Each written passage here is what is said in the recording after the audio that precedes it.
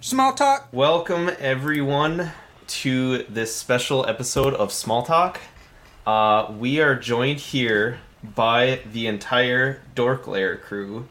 This is awesome. This is something like that I never envisioned, but we got Sean and Eddie joining us, and That's then cool, guys. With the Dork Lair crew, we are joined by Bill, Larry, and Chris. Thank you guys so much for doing this. I am so extremely excited, overly excited about this. As when, real quick, I'll just, of course, break the ice here. When I started Small Talk with my old co-host Damien, I needed ideas on how we wanted to set things up, and I know this sounds like I'm just pumping your guys' tires, but what you guys did was what I wanted our show to be. The way that you guys are able to do so. If you haven't listened to them, definitely check out their podcast. You guys don't do live, right? You just do the weekly podcast. Right. It's audio only too. Right. Yep. And you guys at the end of every show do like a review that typically at least two of you guys all have, and it's really cool to see. I've really liked a lot of your guys' segments you do. Like Bill, I know you guys do like a Figure the Hunt segments, things like that. Anyways, I've been a big fan for a long time. It's weird. I feel like I told you, Larry. I told you. Ekwan already threw it. We're joined by Steve Austin, yeah. But yeah, I was telling Bill earlier that I feel like it's really awkward, but I feel like I know you guys already. I've been listening to you that pretty much every show since I started. So it's been good. You guys have been an inspiration on me and trying to keep me careful from making sure I'm not taking too many ideas from you guys, but at the same time, taking the things that you guys that do very well. So glad for you guys to join us. I'm super excited. One of the things when we have people on, we always kind of go through three big first questions, and we'll go one at a time here, but the first thing that we'll kind of get into is, when did you guys start collecting and what was it? Wow. So I've been collecting. Let me first of all, I want to go back to one thing. So you mentioned your, Sure. we're sort of this inspiration for your format, and I pretty much stole that format, like our format with an introduction, recent pickups, toy news, and a review. Like, I pretty much took that format from Action Figure Blues podcast. So if you like that format, if you like what we do, Action Figure Blues has been around for probably 3 times as long as we have. They've probably got 500 episodes. Okay, they're fantastic. Yeah. That was one of my issues when I was starting off, is I was having troubles finding I guess podcasts just revolving around figures. At the time, I found, there's a couple in Hot Toys, because that's what I collect a lot of as well, is Hot Toys. But I started getting into Mezco, and I was trying to find out a lot out there, and I wasn't able to find much. So that's good to know. I'll definitely have to follow up on that. But then the other big thing that I really liked is you guys do collect a lot of different things. As you guys probably know, there's no way you can cover everything for small figure collecting. And so you kind of got to pick and choose what you want and what you do collect. And so I know you guys collect a couple different lines that we're into, but no, that's a good shout out with the way you do. And then too, Bill, you also have some connections with some of our network brothers, I guess, that we kind of have a relationship with 6-Scale Scavengers, Brian and Chris now, just those two, I guess, as of right now, since TC has dropped off. But you guys have a relationship with Brian, right? Yeah, so Brian, when I first started Dork Lair, Brian was my co-host, and he was big into Figuarts at the time. And then eventually he kind of started drifting off into the Hot Toys stuff, which I wasn't collecting really at the time. I think I had one. And then I started having guests on, and I had Chris on and Larry on, and then it kind of turned into the show. You know what I mean? But yeah, I still talk to Brian. I see him. So those guys are kind of local. They're in New Hampshire, and I'm in Boston. And so I'll see those guys at conventions, like in Boston. And I'm hoping. So I'm actually going to my second convention since the pandemic tomorrow, and I'm hoping to see. Chris said he might go, but he's not so sure. But Which yeah, one is so that? It's a very small collectibles. It's called Northeast. The Northeast Comic and Collectibles Show. Okay. It's mostly just like toys. There's a couple very minor like voice actor type celebrities from the region, but yeah. So maybe I'll meet up with one or two of those guys tomorrow.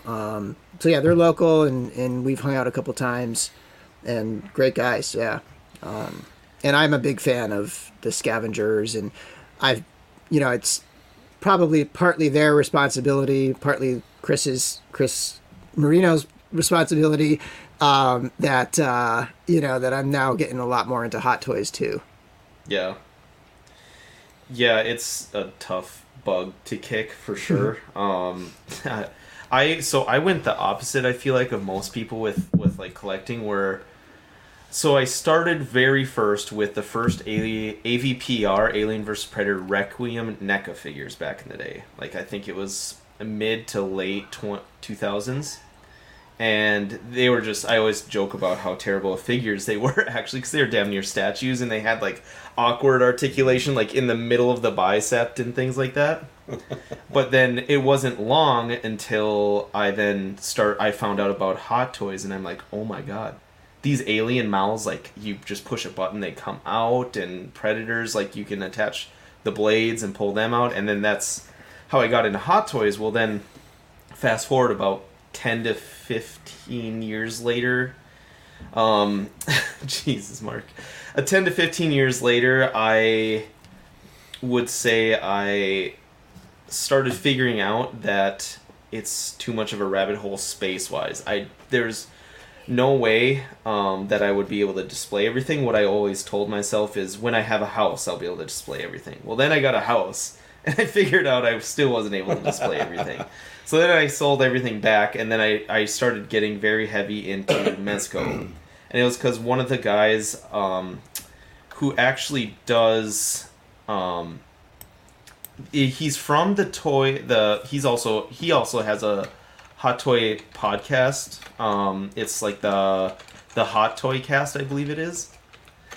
Eamon's. Yeah, Eamon. I started following Eamon on, Eamon's I don't awesome. know how. Yeah, I don't know how I found him at the time, but he does designs for Mezco. He's an artist, and He does a lot of that's art how for Masters of the Universe as well. Yep, right. So that's how I got into Mezco, and then after a while, I was like, oh my god, I can collect like 6 of these for the space that one Hot Toy takes up if you do it right. So then I started kind of going back and collecting smaller stuff, but it's just kind of funny how the collections go. But so Bill, how did you start collecting? I guess like the first things that got you into it. So I've been collecting my entire life, really, but not figures. So I was in high school. I started collecting Magic the Gathering, and like that was pretty much all I collected pretty much my whole life up until I became a dad in 2014. And it was pretty much, I don't know, it was like a nostalgia thing, and I picked up some vintage Star Wars figures, right? And I started collecting those a little bit, and I was on Reddit, really, is what did it. Like, I was on Reddit, and I was looking for, like, ways to clean and not restore, but to just kind of, like, take care of vintage figures that have been sitting in dusty piles for a long time, you know? Like, what's the right way to clean them and like, freshen them up and stuff. And, like, I got into forums, and I just started seeing more and more of the modern stuff.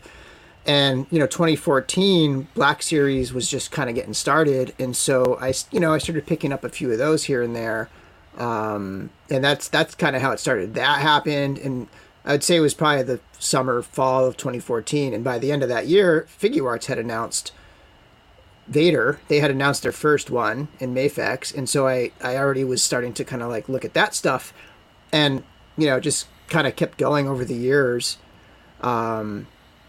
And yeah, that's pretty much how I started. So I'm really not a lifelong action figure collector like a lot of people are. I've only been collecting figures for the past 7 years. Okay. Larry, you're getting all kinds of love in the chat here. I can't see it, so I'll have to take your word for it. Mark said, Larry reminding me I haven't used my squat rack this week. I got his shoulders looking at me. There's no excuse not to squat. You have to go to the bathroom too often. You need to be well trained for this. My story could not be any more different than Bill's. Growing up, we didn't have a ton of stuff growing up. I wouldn't say we were poor, but we were not kids that got something every time we went to the store. We got toys for Christmas, birthday, maybe a G.I. Joe figure in the Easter basket. And since my birthday's in January, that's a long 10 months between toys. And so I learned early on to really take care of my stuff, because what I did get was not that much, and it was pretty far between. So I had a collector mentality from a very early age. My little brother never really cared for toys, but they bought them for him. So as a result, I got Soundwave, which he got. I got his Soundwave before that Christmas when we got Optimus Prime and Megatron in 1984. So I still, to this day, in my boxes in the garage, I still have all of my vintage Joes. I have all of my vintage Transformers. I have a couple of vintage Masters. And I never let go of that love for it. You get into middle school and high school, and for someone my age, those years of, about 1990 through about 1994, 95, those were our dark times. The only thing we would see of Star Wars, they did the Bendums in like 93, and then you had the die-cast figures in like 94, but then they started making this magazine called Star Wars Galaxy. I don't know if any of you guys remember that. This was in 93, 94. And, and it was just like, as Star Wars was starting to come back, Heir to the Empire had come out, we had the Thrawn trilogy, and Star Wars was starting to pick up steam. And I remember hearing through this magazine that Kenner was going to relaunch the 3 3/4 inch line, Power of the Force 2. And I knew roughly, we didn't have the internet then, we didn't know dates of stuff releasing. Yeah. Roughly.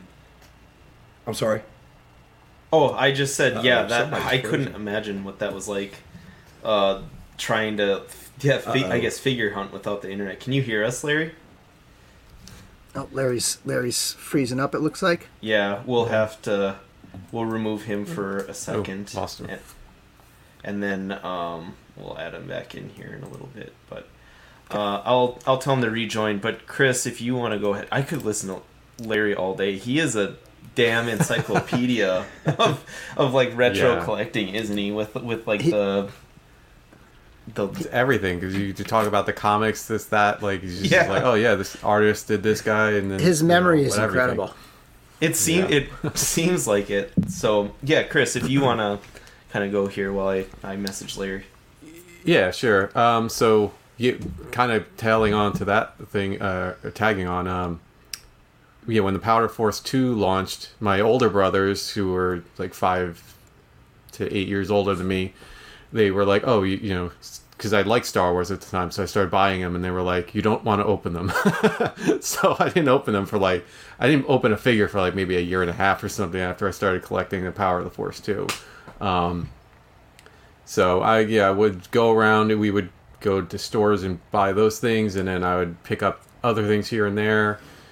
For 4 or 5 years throughout high school, I would get those type of figures, and then dropped off for a while until like 2010 or 2011. Like whenever the vintage collection came out, I don't remember what figure kicked me off really. I mean, maybe I was just picking up a Vader figure or something, but I got pretty heavy into that, and then started doing I always kind of knew about the Masterpiece Transformers, and I picked up like the Walmart one, Starscream. So I have that one still.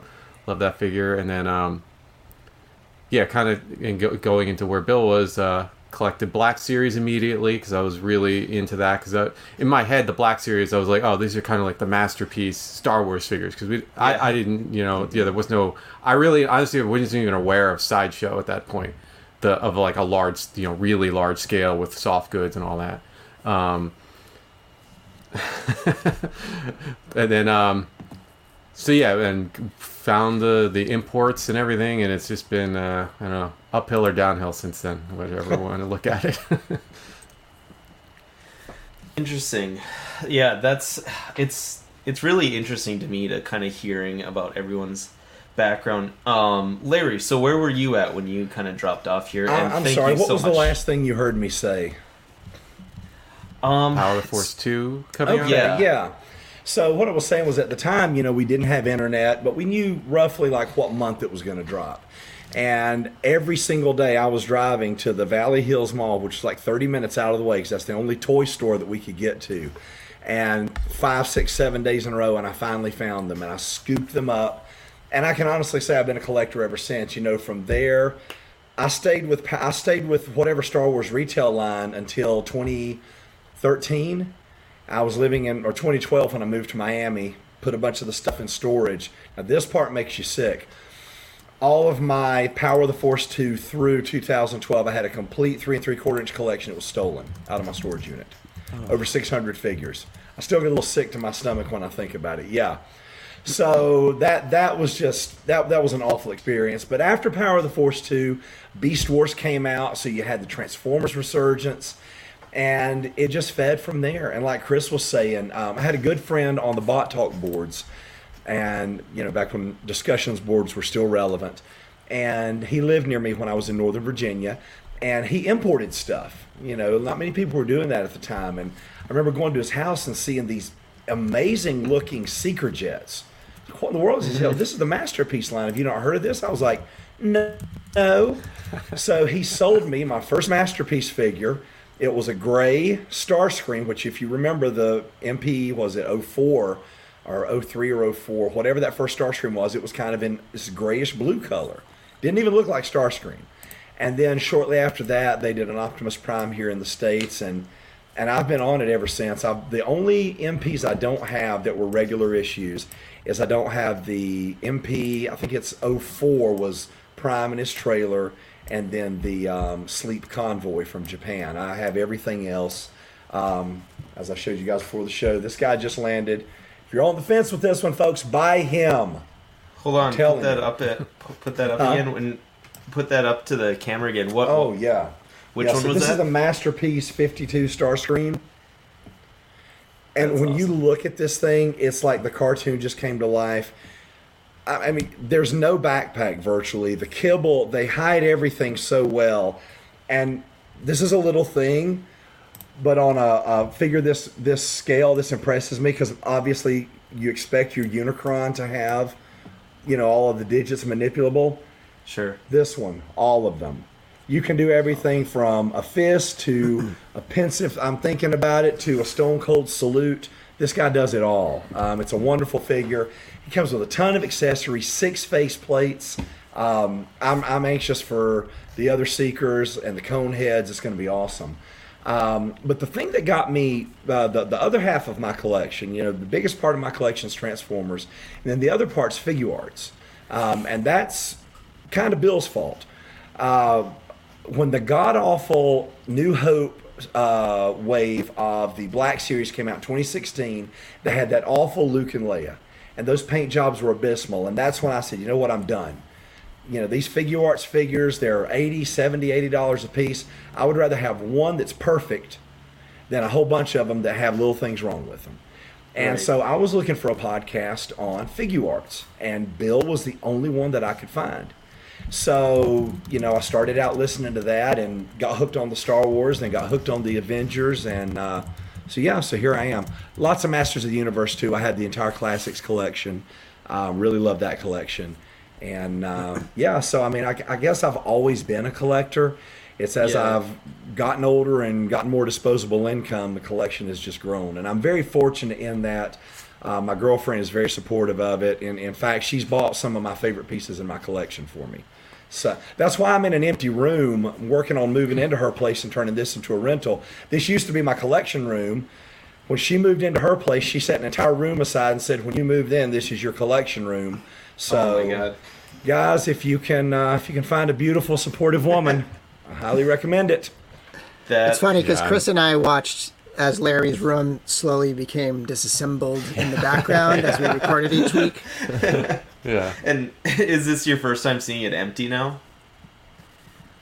I think it was pretty empty on our last record. It took me, because I didn't want to pack it. When you move, your collection is the biggest pain in the butt, right? Yes. So I moved it like one shelf at a time over a course of about 6 or 7 weeks. So it was very manageable. I would take a few things over there at a time. It gave me an opportunity to clean stuff off, to rearrange some things. I bought a lot of acrylic stands to give more depth to the shelves, especially on some of those figure arts. You know, the cubes in those shelves are like 18 inches, and these are 6-inch figures, so you can get a lot of vertical use there in the back part of that shelf. Same thing with the Mezcos. So took the opportunity to do that and have a lot of stuff that's had to go into storage because the collection keeps growing. And Stead said to me, she said, "That's okay." She said, "When we build our next place, we'll just build you a bigger room." I was like, "I like it." Yeah, you gotta. I think it was Mark in there, who's a regular listener of ours. And I think he actually is in your guys' group too. Mark Pearson. He said you got a good one there, Larry. Oh, believe me, even without the collectibles, I outpunted my coverage like you can't believe. That's a fact. Yeah, so just so you guys are kind of brought up to speed on what we do here, we'll kind of go down the line. I already went into, like, I do NECA Predators and Aliens, Hot Toys. I dabble with Marvel, mostly Star Wars, Aliens, and Predators. I wish there was more Hot Toy Aliens, to be honest. But and then my Mezco collection is out of hand for sure. It's I got to get it under control. But and then Sean, what do you kind of dive into there? So, going back in the day, I used to build the old school Gundam models from Gundam Wing, and that was kind of like my main thing that I did, and that was kind of like middle school. But as I kind of got older and into college and stuff, I picked up Yu-Gi-Oh again. So I played it when it first came out. I remember getting we got a VHS tape. We got a VHS tape from in the mail, and it was the first episode of Yu-Gi-Oh, and from there I was hooked. And then, you get older and you move into other things. But when I got into college, I was like, you know what? I want to pick it back up. Just have something to do. And then I just realized I was wasting so much money in it trying to build new decks every month because the ban list would hit. So I jumped into comics for a long time. Never picked up a figure. And that's kind of the bulk of what I've been doing for a really long time up until recently, where I've gotten into Marvel Legends. Sold a lot of those off because I wanted to get into Hot Toys and statues now, and kind of going back, picking up some of my older childhood stuff like I was showing you guys earlier. Got the Punch It. We'll talk about that next week, but yeah, I mean, it's a lot of comics. I just actually sold off 8 short boxes full of comics. Wow. Just because we're moving, and I don't want to clutter our new media room that we're gonna have full of comic boxes. So I decided I was gonna get into Hot Toys and statues so I can at least see my favorite characters out and about. I know the statues take up a lot of space themselves, but it's better than having your comics just sitting there in a box. But I've kept a lot of the important stuff. I'm a big Iron Man fan, so I'm completing the whole run of Iron Man, the whole run of Guardians, and basically anything Thanos. And that's kind of where I'm at right now. Statues more so recently. Got the Silver Surfer maquette with Frankie Nova, and the new Avengers Assemble Modern Thanos is some of my more recent stuff. Plus a Megazord that I picked up a few days ago from the shop I work at. The Super 7 one, right? No, this is actually, and we'll talk about it more next week, but this is the old, I think it's 1992, 1993 Megazord, the original. Okay. Holy smokes. I'm going to ask a selfish question here quick. Have you guys, any of you guys ordered the Mezco Thanos yet or got him in? I have not. Mine's You on have order not? still. Did you order it, Bill or Chris or Larry? Nope, I passed on that one. No, You did? I just didn't see too. I don't know. I honestly don't have a real comic based 12 scale Thanos. I should pick up one, but I just didn't see that much of an improvement, I guess, over in my Yeah. other ones. People At least have that been much of getting it it, because right? it's like 150, right? Yeah. It's 155, yeah. Yeah. Right. Yeah, and people have, it's in hand. A lot of people have been getting it in hand. It's shipped out from Mezco. Some stores are starting to get it. So Yeah, if you're on the hunt for that, check the stores. Especially I local believe comics. Stevens has it. He does. Out there. I I saw messaged him post him. it on Facebook. I had pre-ordered it with my comic shop, so I'm just waiting in. Yeah. If mine they ordered it from, so if they get theirs through Diamond, it won't be like it'll always be a couple. Like a You month know, or two later.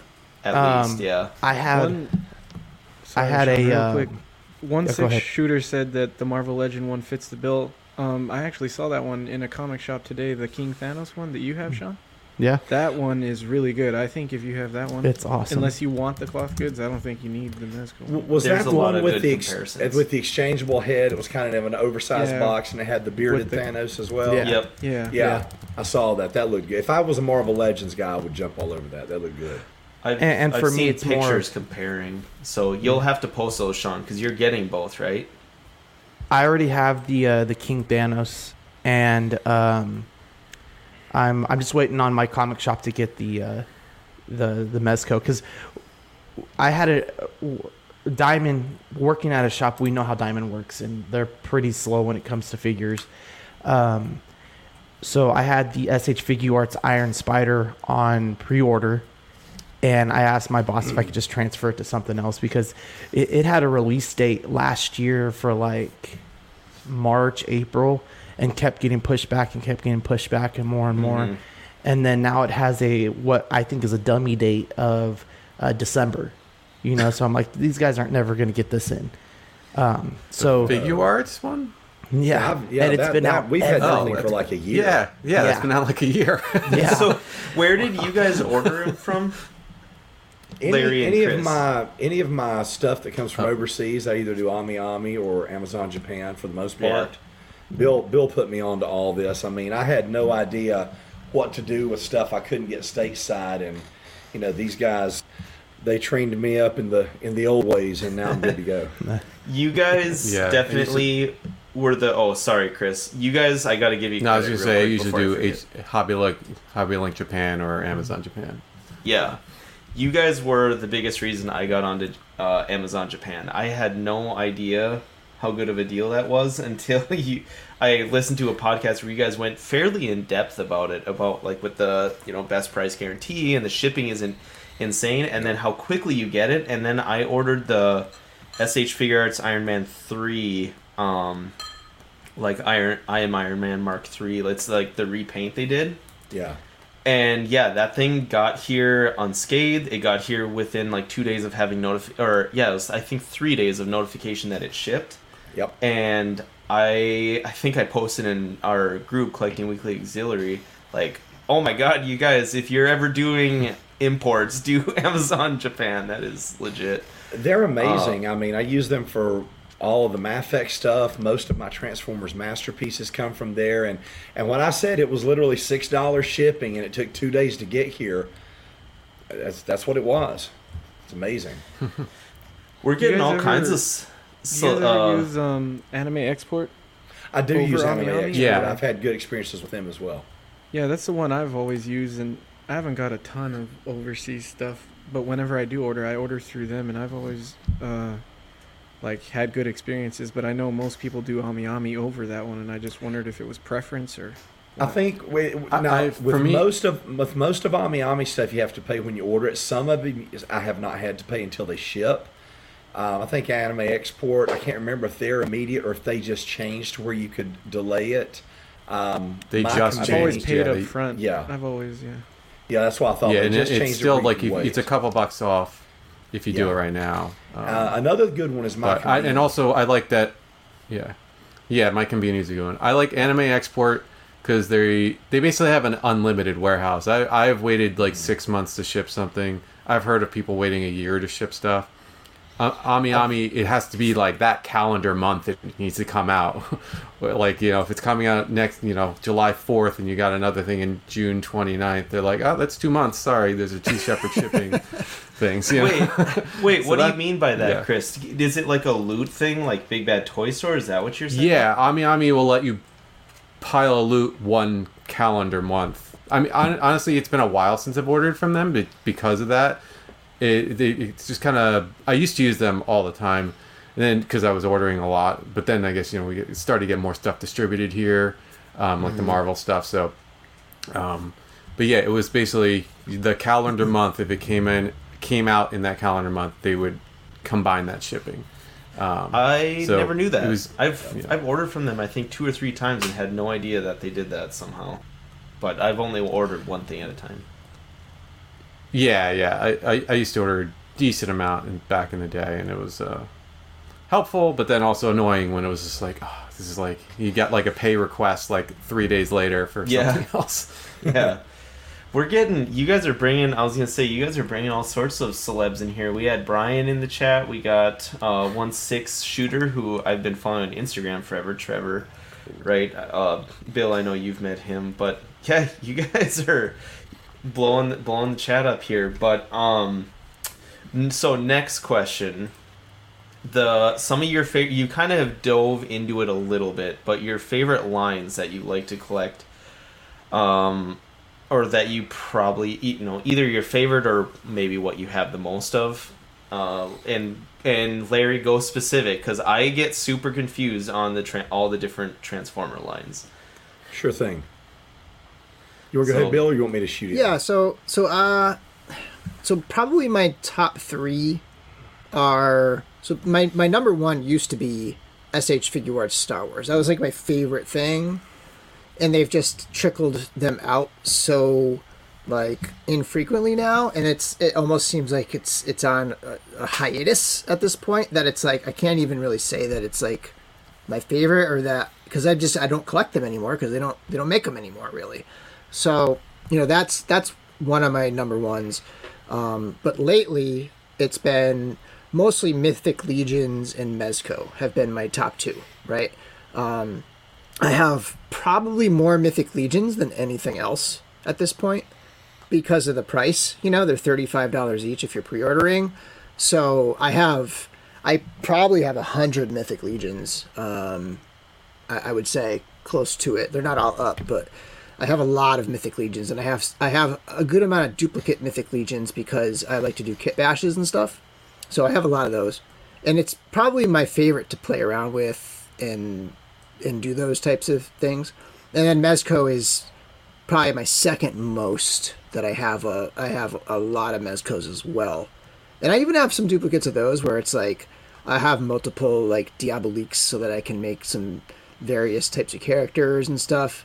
And I didn't get Thanos because I've been trying to cut back on my Marvel stuff and superhero stuff in general with the Mezco, because they just have so many different lines.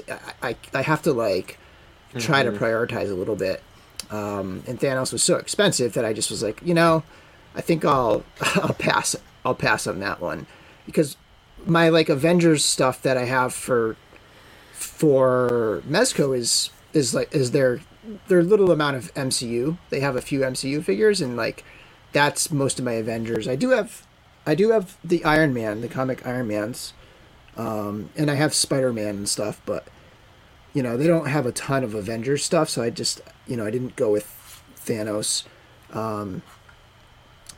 And then lately, my most recent thing has been Hot Toys. Like this year I have been like crazy with Hot Toys. I got that Mandalorian last year, and then the year before it, I got the Empire Strikes Back Boba Fett, and Was that it the deluxe that you got or the regular version? Yeah, the deluxe Boba Fett. Yep. That was one of my first ones, and then I got Mando last fall or something like that, and it just like those two, I just started revisiting that Boba Fett and like that OG Mando. Just I fell in love with those two again, and I just started ordering more, and so I have a lot on pre-order now, and I've been picking up a lot of Hot Toys lately, and trying to like. Usually when I order a Hot Toy, I try to sell something. I try to pay for it by like selling something from the collection, so that I'm not That's the putting new money into it. It's a 6-scale scavenger method, right? That's what Brian and Letty always kind of preaches. Use the collection to fund the collection, right? Yeah, Brian sold his figure arts collection to start Hot Toys, and pretty much sold all. He had a complete set of figure arts and sold those to collect Hot Toys. That's tough. Sean, you got into Marvel's SH figure arts pretty hard, right? Yeah, I'm a huge fan of in-game. It's I always tend to go towards like the final version of what figures I collect or heroes I collect. I don't really dive too far out of the superhero stuff, but I'm creating the final battle scene. Nice is what I'm doing. So if they don't have an SH figure arts of it, I will buy a Marvel Legend to take its spot. And then so Larry, I have a question for you. You said you did the Mafex, right? So do you ever choose between the two? So the Mafex that I do, I step outside of my big three. I'll step outside of those for Batman. So the Mafex that I have ordered are all Hush and Dark Knight Returns. Okay. Also, I've got a ton of McFarlane Batman. The only other, do I have any other Mafex? Bill, have I mentioned any other Mafex? I've got the Mafex Boba Fett from Empire Strikes Back, which is freaking awesome. But I mentioned to Bill the other day, I said, damn them, they're doing such a good job on what they're releasing. That they're waiting a couple of years. They've got all of the designs are perfect now.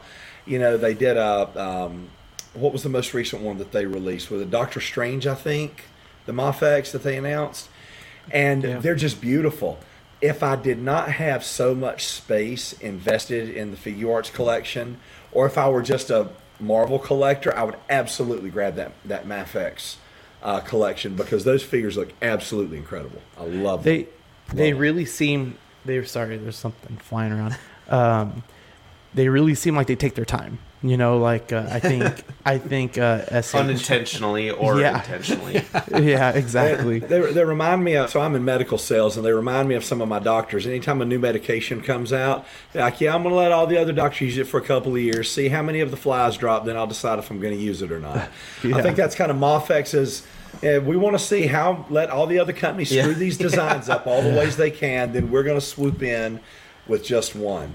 Because as much as I love figure arts, these Iron Man figures that they're releasing now, the Avengers Assemble, the Damaged Mark 6, the Iron Man Mark 3 with the improved paint jobs. I bought all of them. I mean, I've got of Iron Man's of Mark 1 through 7, I've got 2 of each, because you got to have one separate and one in the Hall of Armor. So they're going to get me every time. So Mafex is doing a good job of not angering collectors by, they wait a while so they can release one version, whereas figure arts gets idiots like me that, this Iron Spider from Endgame looks much better than the Iron Spider from Infinity War. I'll get that too, and I just put them on 2 separate shelves and I call it a day. But they're good figures. They get me with the Iron Man too, because I have the Mark 85, like the regular version, and then I went ahead and paid the money for the P Bandai, the snapping one. Who doesn't? That's normal to me. Yeah. So Well, and then you had Mark 80, right, from Infinity War, and then you had two more versions of that come out with various weapon setups. And then we've had 85, 85 Final Battle, and then 85 I Am Iron Man. So, Right. of course, I'm going to get all those. The only Figuarts Marvel that I don't have the two black and gold ones from some convention back in 2016 when they first started them. I don't have those two, and I don't have the Hot Rod. I can't remember what that mark is. The flames It's on a- it there. Yeah, the one with the flames. I'm going to get 22, it I think. eventually because it hovers at around $110, and it's on Amazon Japan somewhere all the time. So I'll either pick it up there or Mandarake. And I don't have Mark 42. I don't have the first Hulkbuster. I've got the second one. But one But day, you were talking about that 301 doing that one, weren't you? yeah, I'm thinking about it because it's a lot softer hit than going back and Yeah. buying the Figuarts on the aftermarket, and it's a beautiful figure. Speaking of 30, I saw someone pop up in the chat saying that 30 Bumblebee is awesome. I got the Optimus Prime from the Bumblebee movie, and boy, 30's knocking it out of the park with everything they do. That's good. Hot Toys needs that. Going back to figure arts, so this is like the only time I can chime in with figure arts talk because I'm not super huge into that yet anyways. So I have Mando, and I'm actually waiting to really kind of go in depth about the Mando until I get the Mafex one because I want to really compare those two. But that Iron Man 3, the repaint that I said I got earlier, I have that and the Mark 1. The Mark 3 and the Mark 1, sorry. Yeah. The redos of those, and you guys can disagree with me, but I've had the Hot Toys Mark III, even the redo of the Hot Toys Mark III, the diecast version, and I will say that SH Figuarts is my favorite Mark III that I've ever seen in figure form. It's the paint apps. They got Yeah. the paint apps so perfect on that Mark Yeah. III. And The I don't color. know, Sean, if you have both of the versions because we just got re-releases of 6 and 7. I can say the same thing about those. The paint on that is just so perfect. There was nothing wrong with the original releases. They just took a figure that was about an 8 and they made it a 10. Yeah.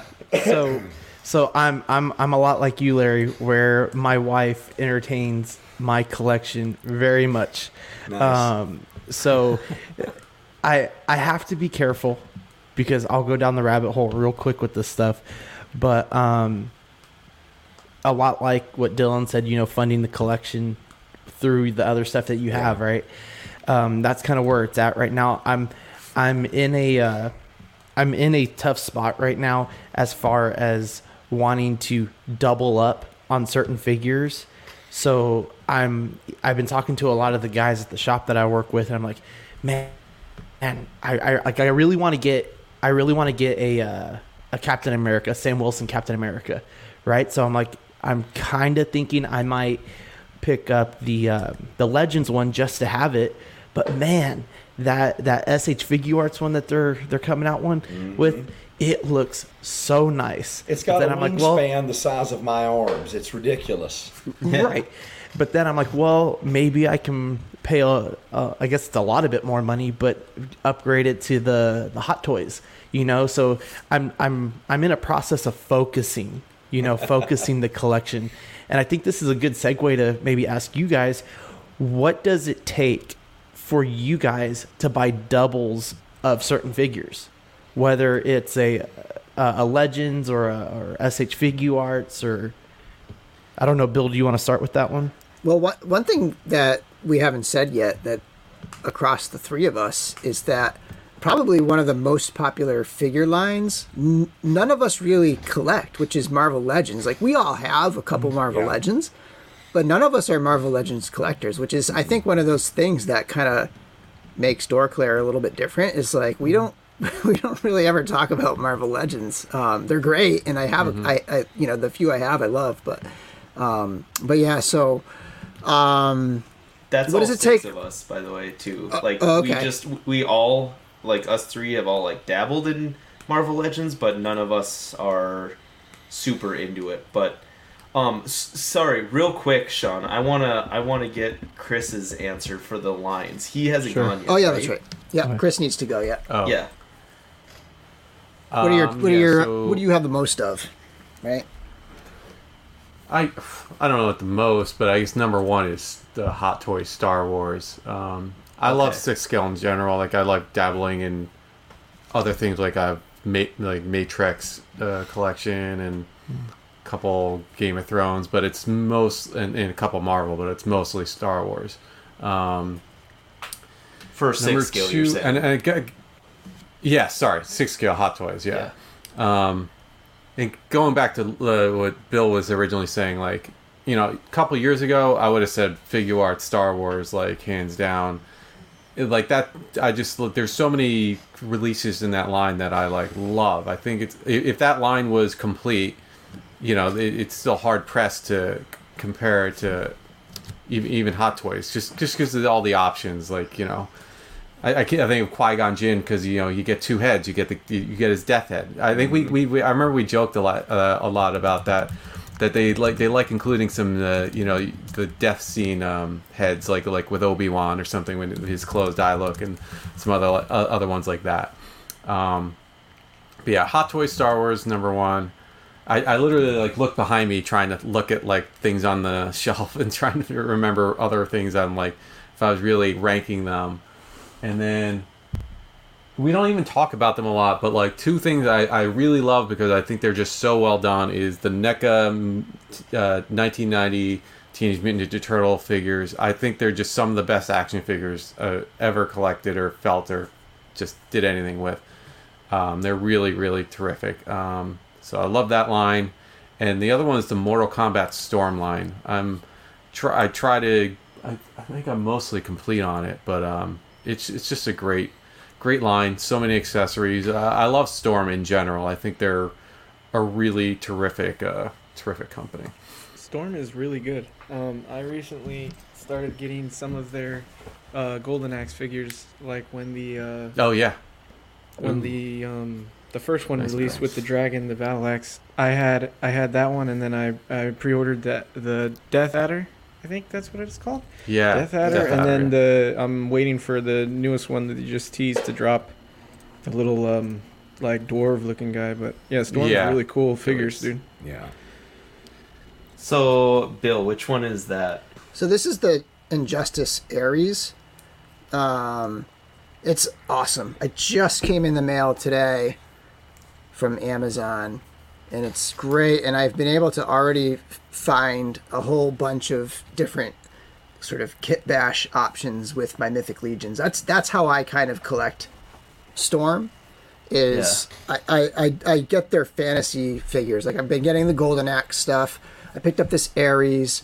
I'll get the other Ares that they teased. Like they teased a powered up one, like a bigger version of it. So I have been, that's another one, kind of like Hot Toys. I've been getting more and more into Storm over the last year, and they're phenomenal figures. Yeah, so they typically scale bigger, right? Oh yeah. What is it in compared to Mezco? Because I got the only one I have is their Bane, and their Bane is already like oversized from the game, right? And it's hard for me to like compare that to. Bill's got the straight up comparisons there. Dylan's a bit of a Mezco elitist guy, so he compares everything to Mezco. Well, I know the reason I say that actually is because I know that's still pretty big. I know Mezco is oversized, so it's like Mafex, Mezco, and Storm are considered like technically not 1/12 scale, whereas like SH Figure Arts, right, is like the true, if you measure it out, the true like 1/12 scale. Yeah, I think for the most part. Storm is very much like a 1/10 scale. Like they use, Okay. I think even with Death Adder, they're like, "This is our first 1/10 figure." I'm like, "So you're saying Axe Battler's out of scale, or no?" Because it's just, it's they're all 1/10, but they're all big. Even the Mortal Kombat guys are all probably 6.5 to 7 inches. Yeah. Gotcha. Yeah, that's so I had, I was just telling Eddie at the end of our show that, so this is NECA's Homelander Oh, cool. from The Boys. I was a huge fan of the show, but I have just like the Marvel Legends Gamerverse, so from like the Avengers game. And I was like comparing, and I was standing them like side by side, and I'm like, oh, it's not terrible. But then, like, you put their heads together, and, like, Homelander's face is, like, twice the size of his, and that's really where it gets thrown off. But did you guys get any of those? I think you guys talked about them on your last show, but those silver skeletons from Storm, because those could go with almost anything, right? For the most I didn't part. see that anyone put them up yet, or I literally haven't seen anything about that. I'm trying to keep tabs on it. But. I kind of wonder if they're going to do it as like another exclusive, maybe for whatever they do for San Diego at home. Yeah. You know, like they did it with the New York one last year. They had the skeletons. Maybe they'll have the silver ones for that, and then put them up on Bluefin. I don't know. I hope they come out because I want those. Yeah, Yeah. I mean, a Storm is very good or bad in some ways if you care about the exclusivity about just distributing it everywhere. Like, I'm almost certain every one of their San Diego and New York Comic Con figures has gone up on Bluefin and or Big Bad. So I'm hoping they get those. It's just because it's a foreign one. I'm not so sure, but Yeah. in the same way, I think they know a lot of people want gray skeletons, so I think they kind of Right. maybe hopefully figured a way out to redistribute them. Yeah, maybe they'll do some other color too. You know, I feel like they can Yeah. keep Yeah. reissuing those skeletons all different colors. Maybe they'll Oh yeah, do, every 1 or 2 a year. instead of silver, they'll do gray or something. Well, Yeah. they're doing pink ones Yeah. too, right? They've done those ones. The pink are out. Yeah. The, Oh, okay. the green one comes with the bloody Motaro. That's the one that Trevor just mentioned. And then they have the actual bloody red that came with the regular Motaro. So those are sort of branded in their Mortal Kombat lines. But they're the exact same skeletons, and they even the accessory skeletons that come with the Motaros have all the hands and stuff. Like they're full on figures. Yeah, that's pretty sweet. I have to.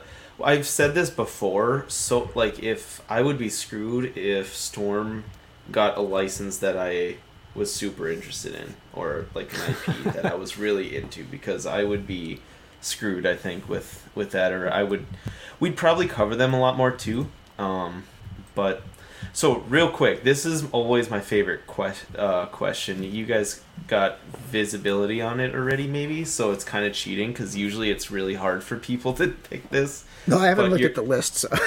Your favorite. So if you had to narrow your figures down, what would be your last 3 to go in your collection now? My last 3 figures, like Your a single figure. So like either your last 3 or like favorite 3, whatever you want to. So Okay. you're talking house is on fire. I can take 3 things with me. What am I Exactly. grabbing? So, Yep.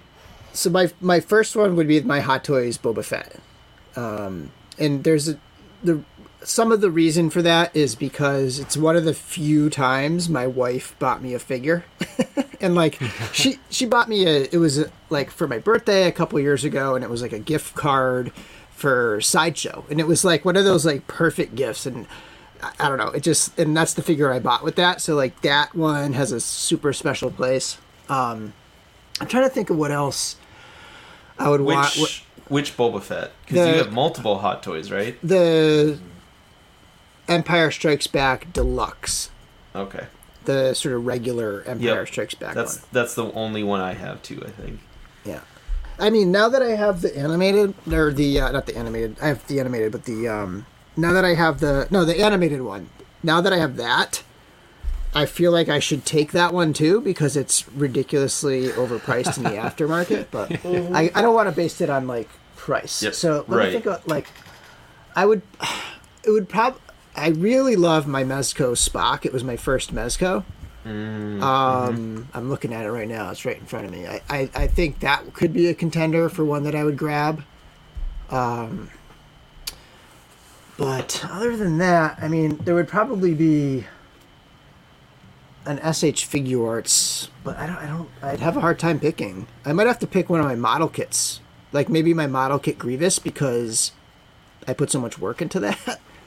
But yeah, That makes sense. Yeah, that's my favorite question because it seems like that's typically the hardest answer that collectors seem to have with it. it is. It's like, what's your favorite, or what has the most sentimental value, or which one Exactly. has the most monetary value, or something like that. But I don't have any figures from my childhood, so it's like None of them are like I wouldn't grab figures. Quite frankly, I would grab my magic. Right. I would grab my magic cards. Okay. If it's coming down to collectibles or books or something in this room, like I have a book on my shelf. I have a first print of or not a first print, a second print of Journey to the Center of the Earth. Like I have a 150-year-old book on my shelf, so like that might be something I would grab. But like if it was one thing, I would grab my magic cards. Like I know exactly like my binder in my box. I would grab those first because those to me have the most. I've had those since the '90s. I've been collecting since '94. And they're still extremely popular. I'm pretty sure that's the only way in far like. So I live in North Dakota, and I don't have many avenues to get my collection. Yep. And my comic book store, I swear to God, is staying alive off of magic cards right now. Oh yeah, yeah. Like they do really well with them. But Larry, what would you say yours are? Your favorite three? My first reflex would be my HasLab Unicron would have to be on the list, but I might burn to death trying to drag that thing out of the house. Yeah. Just throw it out a window at that point. He'd probably be okay when he lands. I mean, he passed the drop test. No, actually, mine would be more, I think, for sentimental reasons. The first thing I would grab would be my Mondo Masters of the Universe Skeletor. One, because I love the line, I love the figure, but it was the first thing that Steph ever bought for me to contribute to my collection. She got that for me Christmas of 2020. And she consulted with Bill and Chris behind my back. I had no idea because she had no idea what to get me. And so she got that for me and started me down a rabbit hole, and now I'm all in on the Mondo line. So that would be number one. The second one would be a two-way tie, and not because, Steph, I know you're listening. I'm not kissing up to you. These are just, you made really good picks. These other two are two things that she got for me. I only have two Hot Toys pieces. I have Batman from Dark Knight Rises, and I have the Darth Vader from The Empire Strikes Back 40th anniversary that just came out, I guess, last year. She got me that one, and then the Mezco 112 Punisher Netflix, just because I love that. I think that's the best depiction of the characters that have been made. So my number two would be a two-way tie between those, and then my third one would be definitely sentimental from my childhood. It would be my Optimus Prime from Christmas of 1984. It looks like crap. None of the silver is still on it. There's no vac metallized anything. The joints are all flippy floppy. I don't even know if he'll stand up without that leg spring making him, play the limbo like that figure did. And the trailer, I don't even think the trailer door still attaches, but I still have it. So it would be that Skeletor, one of those two figures, either the Hot Toys Vader or the Netflix Punisher, and then that Optimus Prime. Do you still display that old Optimus? No, because like I was not joking when I said it's hard to make it stand up. You remember that old Optimus Prime, like the way he transformed the legs, you just flip the legs down from underneath the cab. Well, there was a spring mechanism under there with little notches that would catch. Well, over 37 years of playing with it, 36 years of playing with it, the spring is still springy, but the catches don't catch. So when you try to stand him up, sometimes that cab just goes back into cab form. So you've got his feet standing upright and the belly pointing at the sky. So I can't really display him.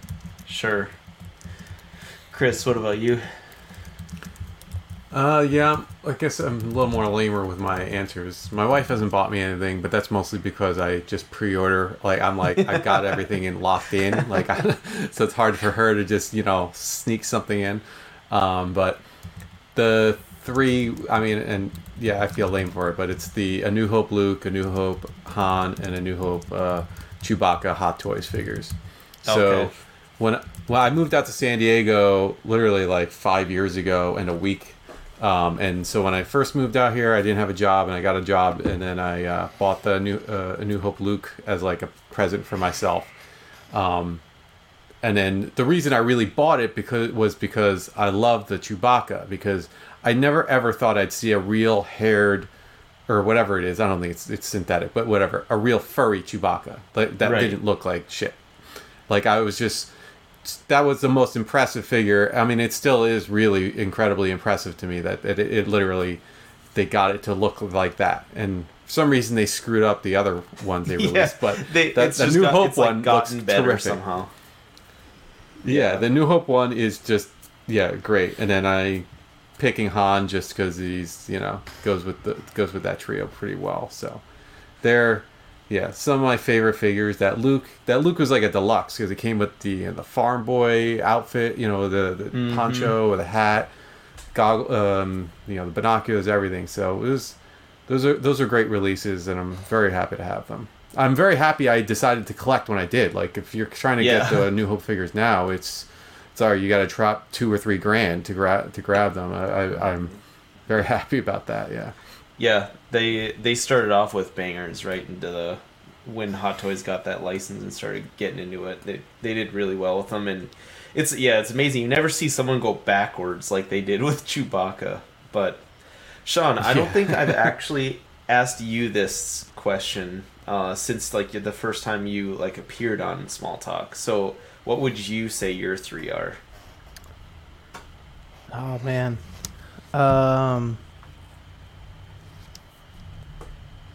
It'd be really heavy, but I'd say that Thanos statue. Man, that's my go-to. I love that thing right now. That'd be the number one. And that one is Sideshows, right? That's Sideshow's Avengers Assemble. Yep. And I think it would have to be my Gorgonites. It'd have to be my Gorgonites from Small Soldiers, just as many as I can grab. 3 of them. If it was just those 3, because I couldn't pull that Thanos out, it would be it'd be Archer, Chip Hazard, and Slam Fist. I just love those guys so much. I was so sad when I got rid of them after I thought about it, and those would be the figures I got. Even over my Hot Toys and stuff, even those would probably be the more lucrative things to take home. But it would definitely be those 3. Yeah, that I don't think I'm totally, by the way, guys, avoiding this question, but I was gonna say, Sean, that would explain why you don't shut up about those Small Talk or those Small Soldiers figures that you got. I'm just kidding. Eddie, what would you say? I don't think we've actually ever asked you this question before. For me, I don't know if it's a good question, just because I've only been collecting since 2018. So I have attachment to stuff, but I don't know if it's I definitely don't have anything from when I was a kid, because as a kid I was much more, a lot, right? Yeah, and I'm still new at collecting, so I feel like I'm still trying to figure out what my collecting thing is, But for me, I'm big into movies and stuff, and so if I had to pick, they'd probably be 1/6 scale figures, and they'd probably be my brother, for my birthday one year, bought me the Hot Toys, I think it's the DX06 or 5 Jack Sparrow figure. I really love that figure, so that would probably be one of them. They're going to be all movie stuff. So that was the first Jack Sparrow they did, right? Yeah, the very first one they did, that comes with the wheel to the ship and the different telescopes and stuff. So that one would be one. Probably my other one would be my Blitz. Is it Blitzway Mask of Zorro figure? Antonio Banderas Mask of Zorro. I love that movie, so that would probably be another one. And then I think it's Quantum Mechanics 1/6 scale Dread Pirate Roberts from The Princess Bride would probably be my 3rd. And that's just going off the top of my head. I have a bunch of other stuff, but those 3, just because those movies, because now that I'm thinking about it, Neo from Matrix would probably be another one. So I don't know, but those are probably some of my favorite things that I have in my collection. Yeah. Now that I've made everyone else go, I can maybe come up with mine since I've had enough time.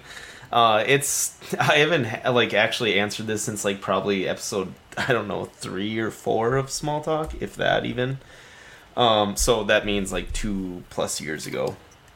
I would say mine are Hot Toys Alien 3 Alien, so, or otherwise known as like Dog Alien or Runner Alien. He's like the brown one.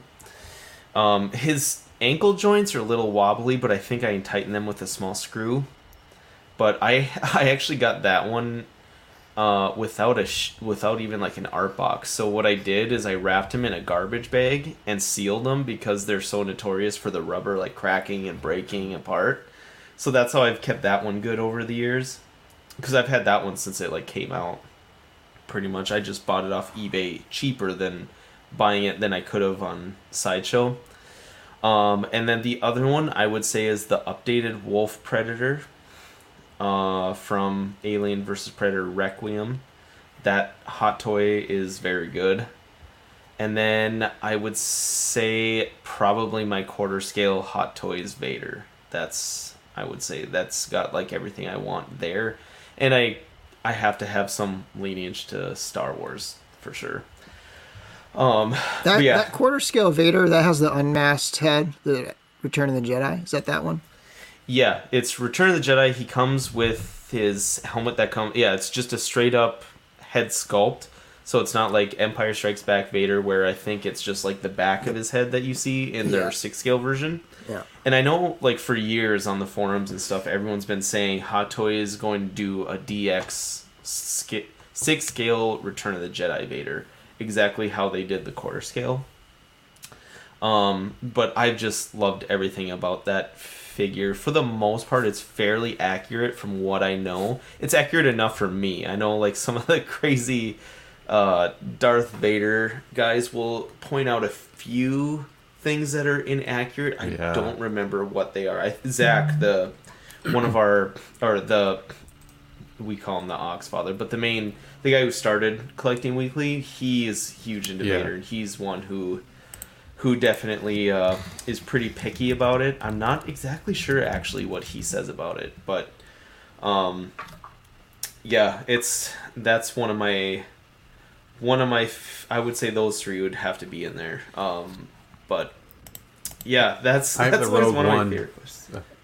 I have the Rogue One 6 scale Vader, and then I've seen people like, you really have to crack the helmet off, and they like shove, I think, like cotton or something in the head to like make the lenses red, because they are red. There's just nothing behind them, and so I've thought about doing it forever, but I'm like, it's just like a little bit much. It makes me sick seeing those pictures. Like if you go to like what is it, Sideshow Freaks or something, where they'll post like pictures of that like forum. like progress pictures of them doing that, and it gives me anxiety watching them, like imagining myself like trying to break off the helmet of Darth Vader. Oh my god, that drives me crazy. But I know like the Rogue One 6 scale Vader from Hot Toys, I don't sell. So I recently just started selling a lot of my figures to downsize my Hot Toy collection for room. And so far, I've sold probably 20 plus figures. Wow. And the Rogue One Hot Toy Vader is the one that I regret so far at this point. I know a lot of people say it's relatively inaccurate and it's kind of stylized, but I think that's what I love so much about it, is that it was like what everyone calls like the perfect version of like an original Vader almost looking guy. Like his helmet they say is like too shiny and everything, but I really liked it. But that's always it's terrific. That's always a fun question. I love asking that to people. Okay, so kind of to get into some heavy topics here, because you guys on your podcast do a great job of staying out of community drama, we'll call it. I would have to say, so my day job, I talk to businesses a lot, and for what I do, I have to know the ins and outs of them a lot. So I sympathize with businesses a lot. I understand why they do what they do, and a lot of unknowns of why they do what they do. So I find myself agreeing with you guys and your points on things. You guys actually had a point I called out on one of the small talks, going on about G.I. Joes, I think it was, when you were saying how like Target, Walmart don't have enough.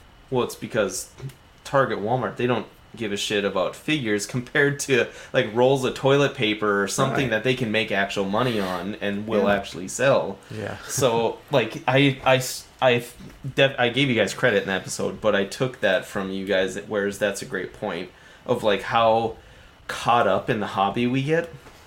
But anyways, my question isn't super relevant right now about that, but I know some of the guys, some of the other hosts, some other people in the hobby have issues with crowdfunding. Especially with established companies like Hasbro doing like HasLab and things like that.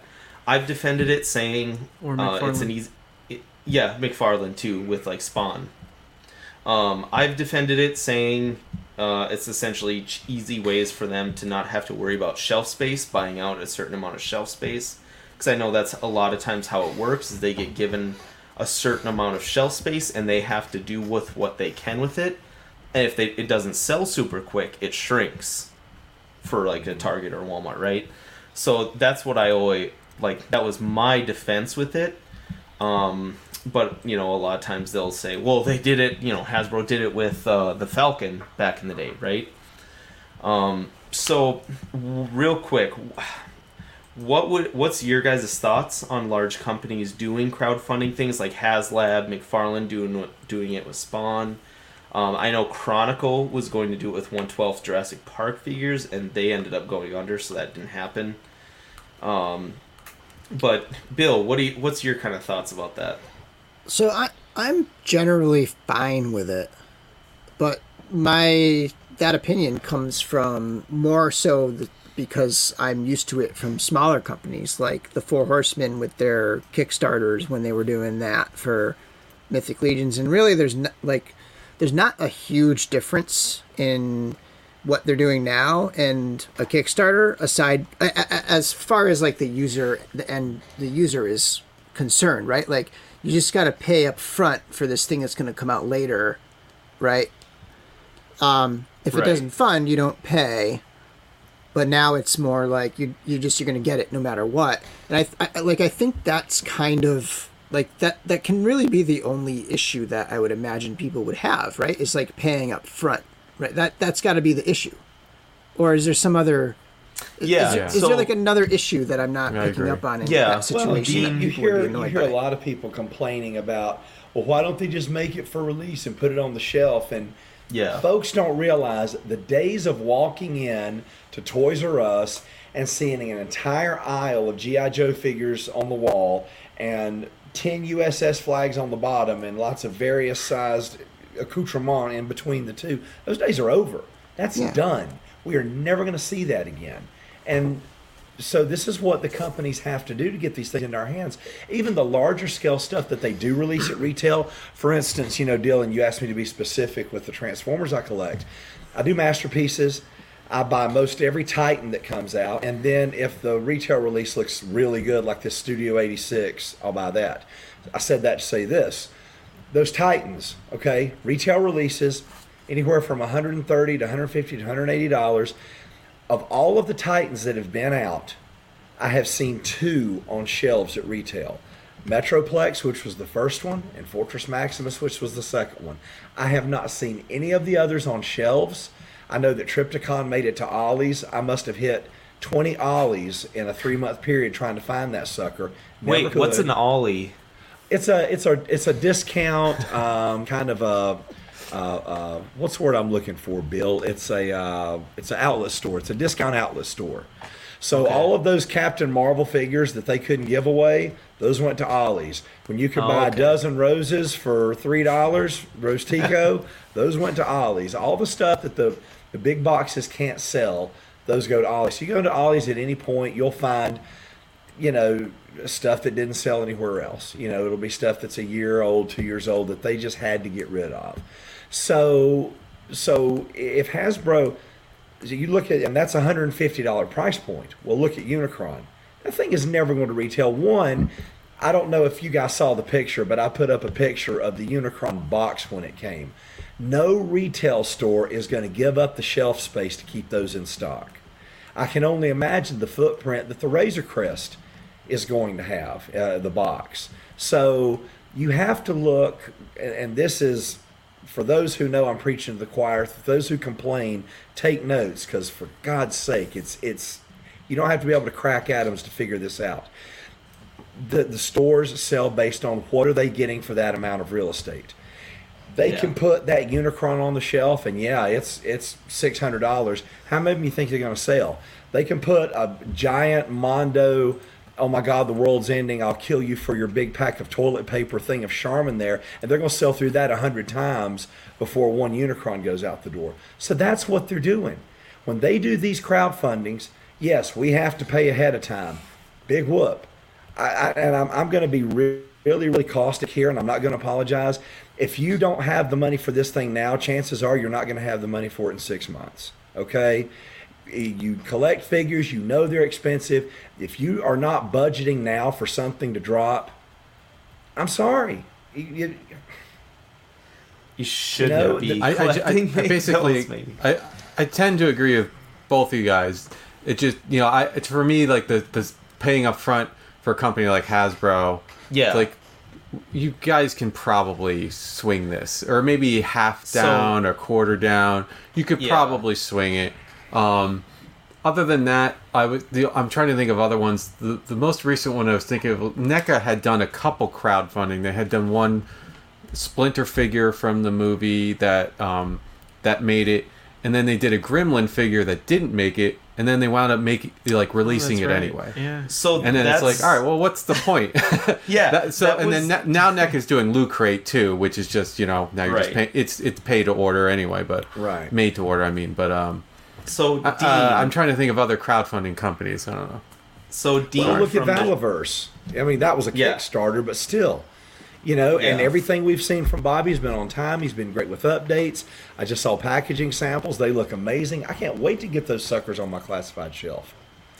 But I don't mind paying. To me, and maybe this is me, if I pay it up front, then I don't have to think about it anymore. It's done and over with. I paid for Unicron up front, and then he came. I paid for this stuff up front. That is nice. Forget about it. And 6 months later, a year later, it shows up. Awesome. I don't have to pay for it. So, Larry, all three you guys I agree with. I'm playing devil's advocate here for good content. What would you say, though, Larry, if you get that item and you don't enjoy... it doesn't turn out how you were hoping or how the picture showed? Because we'll see that sometimes with Hot Toys with head sculpts. Hot Toys fans tend to be pretty elitist with how their head sculpts look, and... one wrong expression, or the sideburns are too high, and people throw an Ant-Man smile. Yeah, the Ant-Man smile. That was actually funny. Some of the memes going around with that, but So like that's what I know a lot of people get afraid of paying up front, is maybe it doesn't turn out how you're hoping. And so Dean on the Collecting Weekly show, I don't know if you guys have heard him rant about it, but his biggest thing is kind of what Bill and you guys pointed to, is paying up front. That's his biggest gripe, is paying up front to like a Hasbro or something like that. Like what you said, Chris, where they could probably be okay with it, but he feels like they don't need to do that. But they also don't need to make the Razor Crest too, right? That's my biggest answer. I'd rather have it. I don't care how I have it. I'd just rather have it made. With about every crowdfunding that's been the last couple of years, every high-profile crowdfunded project that's come down the line, whether something's been great or whatever, just about all of them, and I'm sure there's an example out there in the ether somewhere that someone can put up to prove me wrong. Awesome. I'm right the other 99 times. If I get that product and I don't like it, I can go on the secondary market and I can at least get my money back. If I got that's true. Unicron and decided I didn't like it, I could get double my money. Yeah. If I got the job of, say, if I had the Katana right now, I could get triple my money. That's true. So that's I look at it that way. And maybe I should be a little more Pippi Longstocking and little less Pollyanna. But to me, if something comes and it's 99% of what they said I'm going to get, and I understand that if I bake a cake exactly like the ingredients are in the directions tell me to, it's still not going to look like the front of the Duncan Hines box. Shit happens in production. That yes, they're factories. Yes, this, that. Look, I sat through 10 years of Mattel's white screen of doom, reverse solders, wonky eyeballs, everything they could do with Masters Classics. But I also talked to Scott, and I listened to Scott and him talking about all the stuff that can go sideways in manufacturing. Yes, a person has a right, I guess, to say, give it to me exactly as pictured. You know, I saw a lot of people losing their minds because of Unicron's mouth painting and a couple other odds and ends. These are all things that if you really have the red ass about it that bad, you can fix it in about 30 seconds. It really isn't that hard to do. Just, to me, I think the only thing collectors love to collect more than toys is they love to collect a list of stuff to gripe about. Yeah, and to like piggyback on that and to zoom out a little bit, like there's sort of like the two approaches where you can look at the reality of what's happening and adjust your collecting and your expectations to deal with that reality, or which is generally going to be, if you wait on anything, you can wait. You can wait on anything. You can skip pre-orders on anything, and you can buy it. You can. You just have to be willing to entertain the aftermarket, right? Yeah. And that's not the company's fault, you could argue. That's just the reality, right? So, Right. like, people have that option to not pre-order. Unfortunately, you're going to have to pay aftermarket when it comes down to it. And so, generally speaking, that aftermarket, like Larry said, it's going to be high. And I guess the people who aren't willing to like sell a figure, if they don't like it, those are the people who are probably worst off in this scenario. But I try to adjust my expectations to like what the reality is. Like, one of the things that I love and hate at the same time was last year, pretty much the last 12 to 24 months of the Mezco secret drops that have been like, I mean, I've been able to get them all, but like they have been so crazy. Like, and a lot of my craziness comes to the fact that I've been trying to help the general community grab these things. And I just love what they're doing now. Sorry, go ahead. You do a great job of that, and Yes, on behalf of a lot of people following you, I would like to say thank you for a lot of what you do with Mezco and everything, because they don't make it easy. No, and like lately they've been doing a much better job. They've been doing these pre-orders. But yeah, like my favorites, Mythic Legions, pay up front and it's $35. Or wait for retail and it's $50. Super 7 does it too. And in fact, Super 7 you could pre-order and not have to pay up front because the retailers get them too. But for the most part, I'm very happy with the fact that Super 7 put something up and there's a 30-day pre-order window and I can get it or not in that 30-day pre-order window and just forget about it. Like I can think about it for 30 days and order it on the 30th and really spend time deciding if I want it. Yeah. And you know, when something sells and sells out and then has a year of production and then 6 months later there's new collectors in that line waiting for this thing and looking for pre-orders on this Mezco Conan the Barbarian or something like that, and then they get delayed and then it comes out, like, you got to be able to make your money back. It's just you got to be okay with the reality, which is if you pre-order something and you don't like, be ready, like, to, if you don't like it, just sell it. I'll tell you something that's funny. I'm on a lot of Transformers boards, Transformers groups on Facebook, and every single time someone came up complaining about something about their Unicron, I went on there and I said, there's a very simple solution. You paid $600 for it. You've not opened it yet. You can go get $1,200-$1,300 for it right now. Just go sell it. They don't want to get rid of it. So you don't want to keep it. You don't want to get double your money. No, you want to piss and moan and have people commiserate with you and tell you how right you are. And that's what it comes down to a lot of the time. Yeah. So, like, okay, I'm kind of skipping around here. We had a good segue. Oh, Chris, go ahead. You haven't said much. Oh no, I was about just gonna this. say the minor. It's unrelated to price. One minor thing, just with HasLab generally, I've noticed they have several. You know, the what do you call it? The unlocks, and I'm like, they know they're gonna unlock all these. That's the only thing that's like. I'm like, Yeah. you know, they set 6,000 to get whatever. I'm like, and then they sell 25,000 of them. Like it blows it, beyond. I'm like, just can you just show us something, or on the other hand, have us really unlock something that's Yeah. like gonna really wow us. I guess that's the only that was my only other comment, I guess, about kickstarting with them. That is what Dean griped about. So was it their second Kickstarter that HasLab did, or not Kickstarter, but second HasLab that Yeah. they did, where they actually extended the Yeah, the Unicron, date? they had to extend it to get it Unicron, over Yeah. the finish line. 'Cause that was And- during. and that's Yeah. Yep. that was his complaint. He's like, you're already gonna make it. Why put it behind a paywall if you're already gonna make it? That was his biggest point there. Kind of going to what Chris said, where like if you know that Razor Crest has got to sell well, and they probably did do it a little bit to where they kept it allowed them to kept adding things. I know it's very budget related with these companies. They have set amount of money that they're going to get from each one, right? And it has to reach that amount Yeah. to cross the percentage thresholds.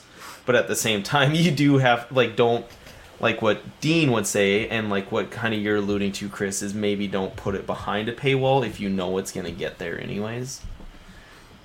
I think Yeah, that was- I think yeah, the more or big less. companies like McFarlane and Hasbro, like the companies that are well established that are doing them, I almost feel like they're doing it because Kickstarters are popular or yeah, something. they're Yeah. doing it to You know, like they generate could do it. excitement and interest. Absolutely. Absolutely. Yeah, it's a hype. It's a hype vehicle.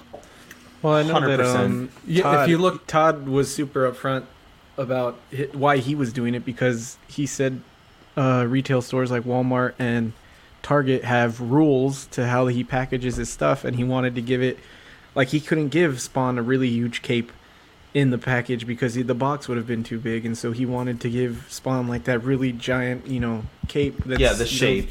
articulated and whatever that he likes on Spawn. So, and like all of the box thing that he did with it to make it like really elegant and like a nice experience when you open it. He said all those things Walmart won't allow me to do. Right. So if I do it this way, I can do everything that I want to do. Yeah. Yeah. And I think gone are the days but of you the could also comic just shop. sell it. So. Yeah, that always goes back to that. I mean, I guess what I was gonna, the point I was just gonna make was, I think it was Snake Mountain with Super 7 where they had kind of a hidden threshold they needed to hit before production. They didn't. I don't think they revealed it. They just said, we want to make sure we get to this. But with the Thunder Tank, they're like, we know we're gonna get X amount. We know we're gonna make this. This is what it is. We're not gonna pretend we're not making it. Basically, they that's actually- the thing. It's like, we're not going to pretend we're not making it. Right. Right. Yeah, no, they did that right. They did, though, flat out say when they released that, they said if this does not sell enough, it is like, it has the potential for us to cancel it, right? Like, didn't they say that on one of their announcements where they said, like, if this doesn't sell, it very well For Snake Mountain? For the no, Thunder Tank. Their Thunder Tank, yeah. It may very well I not thought for never the get Thunder released. Tank, I remember reading it in one of the interviews. He was like, this is going to get made. Okay, I remember him being like, Flynn was like, we're comfortable with what we think we're going to get. And then I think it got a lot more popular because they did additional runs of Lion-O and Panthro and Mumra. the re-releases. It's interesting what Exo-6 is doing. I don't know if any of you guys are going to be collecting the Star Trek Yeah. 6 scale figures, but the way they're doing it is, and this is a whole different beast because there's a lot of reuse in a 6 scale line where you have the bodies and the uniforms and you can make the heads and stuff, and modify them a little bit just for height or whatever. But they're trying to hit a production run for like the year. Like they have a number that they want to hit for the year, and they can go up and down on a particular figure. Like they can do like a more limited release, they can do a character that's not as popular. They can just slot it in as this shorter run, but in this same kind of like, we're going to be cranking out, I don't know, 1,000 a month of whatever it is. You know, maybe they're going to do 500 of this and 1,500 of that, and it's kind of an interesting approach. So if anybody is interested in, even if you're not going to collect them, like following along with some, I guess, sort of innovative ways, companies are dealing with that stuff. Like this is a really interesting line. Yeah. Yeah, and that's a line and engine in is need, 100% transparent. Yeah. Yeah, he is. He's constantly in the Sideshow Freaks discussion boards with updates all the time. Yeah, that's good. I think that is maybe one thing that some companies could benefit, mainly Hot Toys, is transparency on things. I've criticized them for years for just not saying anything to the fans ever. They're very, very private, which I just think honestly the culture is different there with a lot of companies compared to how it is with companies in the US. I think it's a culture thing. But anyways, thank you, Mark. Mark said if it's the only way I get to get the figure made, they can decide it out why anyone would be against it. I think I'm reading that right, but since we're talking about it anyway, and it's been in the chat, what do you guys think the next HasLab reveal will be? Didn't we say Rancor? We thought maybe we were leaning towards that. Joe was just saying, maybe a Rancor or like a Cantina playset, possibly. Yeah. Mm-hmm. yeah. Yeah, Trevor says Rancor is my Jabba's Palace. initial thought. Yeah. Yeah, those would all be Because really cool. they said it wasn't going to be a vehicle, didn't they? Right. Yeah. Not Yeah. a vehicle. So that's why we're thinking either Beast or some kind of playset type thing. Of course, I think it'd be more likely to be something like the Cantina than it would be a Palace playset. Maybe Right. just a throne room / carbonite mounting block station. You know, the whole to try to do like double layer. Like I think that'd get a little out of hand. They could do decent amount of- Jabba with his throne, Yeah. and then have Book of Boba Fett throne as well, potentially, like one Yeah. playset area, like just that Yeah. one room, and then Now, you I'm can not maybe a swap big- out the two. Yep. I'm not a big Black Series collector, but I do collect the Mandalorian stuff. So if they did that, I'd probably jump in on it. I was going to say, in general, I think they have more stuff for Jabba's Palace right now. Like, at least, That's true. Lando Skiffguard and stuff. Out for the Cantina, outside of the actual main characters, I don't think they've done anyone. I mean, Greedo. Yeah, that's really about it. I think I they have did read Ponda rumors Baba they were going to do coming. Ponda Baba. Did they do I was just Ponda saying. Baba? I couldn't remember if they did that in Black Series. It's rumored to coming. Yeah. Which one is Ponda Baba again, offhand? What it? He's got the tusk. he's Walrus tusks Man. and- Yeah, Walrus Man. The one that got his arm cut off by Obi-Wan. Gotcha. And then Dr. Evazan, the Yep. He's got the death sentence on 12 systems. Bad Yeah. dude. yes, Yeah. he made it Yeah, out of no. Jeddah. Yeah, he Yeah, did. that's right. He did. Both of them did. So they're doing something right. They just picked the wrong spot to stop for a beer I afterwards. love Rogue One, but that was a little like, didn't this planet blow up like 30 minutes later?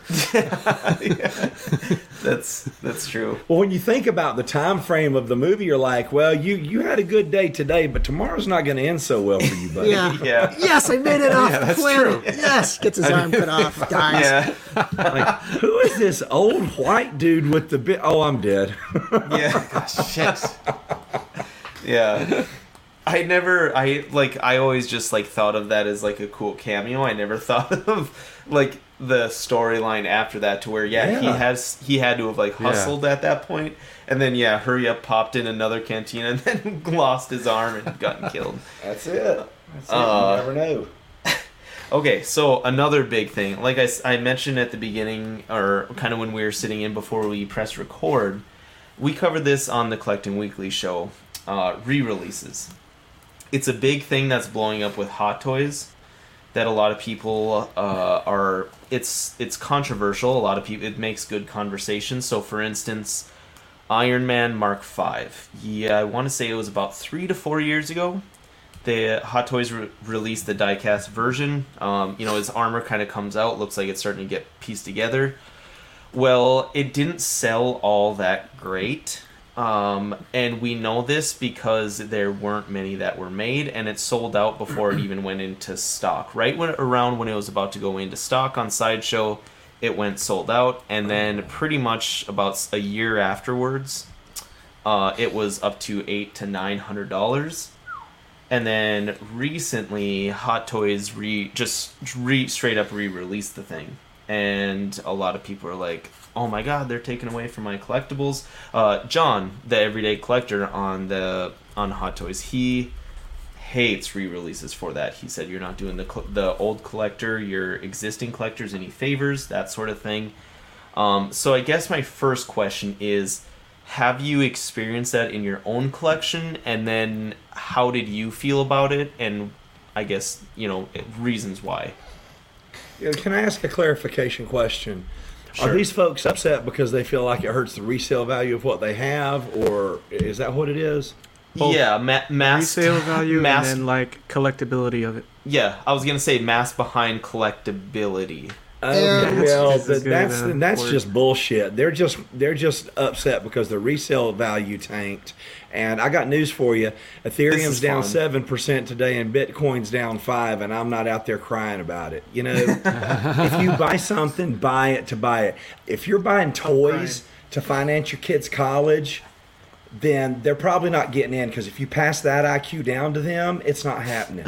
I think one place where it can be annoying is for the people who went out and bought that Iron Man 2 weeks That ago. I can understand. For $800, Yeah, of course. and then they released it. You're like, oh my god, what a mistake But that was. It's just like anything. Again, whether we're talking about toys or Bitcoin or the stock market, sometimes you buy at the right time, sometimes you don't. And I know I'm kind of making a joke out of it, but that's the chance you take. Yeah. And I hate it for folks if they did go out and spend $700 or $800 and then it dropped for a couple of $300.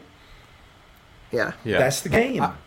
I agree with you guys. I generally dislike the edition size crowd. I've seen I don't follow statues too much, but I've seen some guys who are like, well, what's the edition size in this? And I'm like, well, what does that matter? Do you like this statue or no? Right, because the lower the number, the more likely they are to buy it, because I mean, I'm not trying to insult anyone, but there's definitely, it's in the higher end collecting market where it's like they want the lowest number of whatever it is. They just don't want other people to have it in general. That's what it seems like. I mean, that's what it reads to me. I'm not, and if I were doing, if you're gonna do something super expensive that people want, what we were talking about with the pre-order where you pay up front and you pay in advance, like for Mythic Legions, for example, everyone's paying up front and ordering it so they can have what they want because they want it, not because X amount of people can't get it. right. That just generally bothers me. Like, I don't, like we were just talking about the New Hope figures. I love them. They're worth a lot of money now for Hot Toys.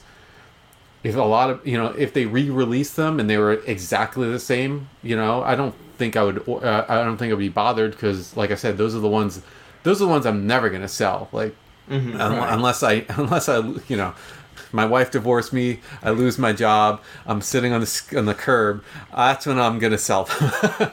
Yeah. But it just let people have what they want and let people enjoy things they want.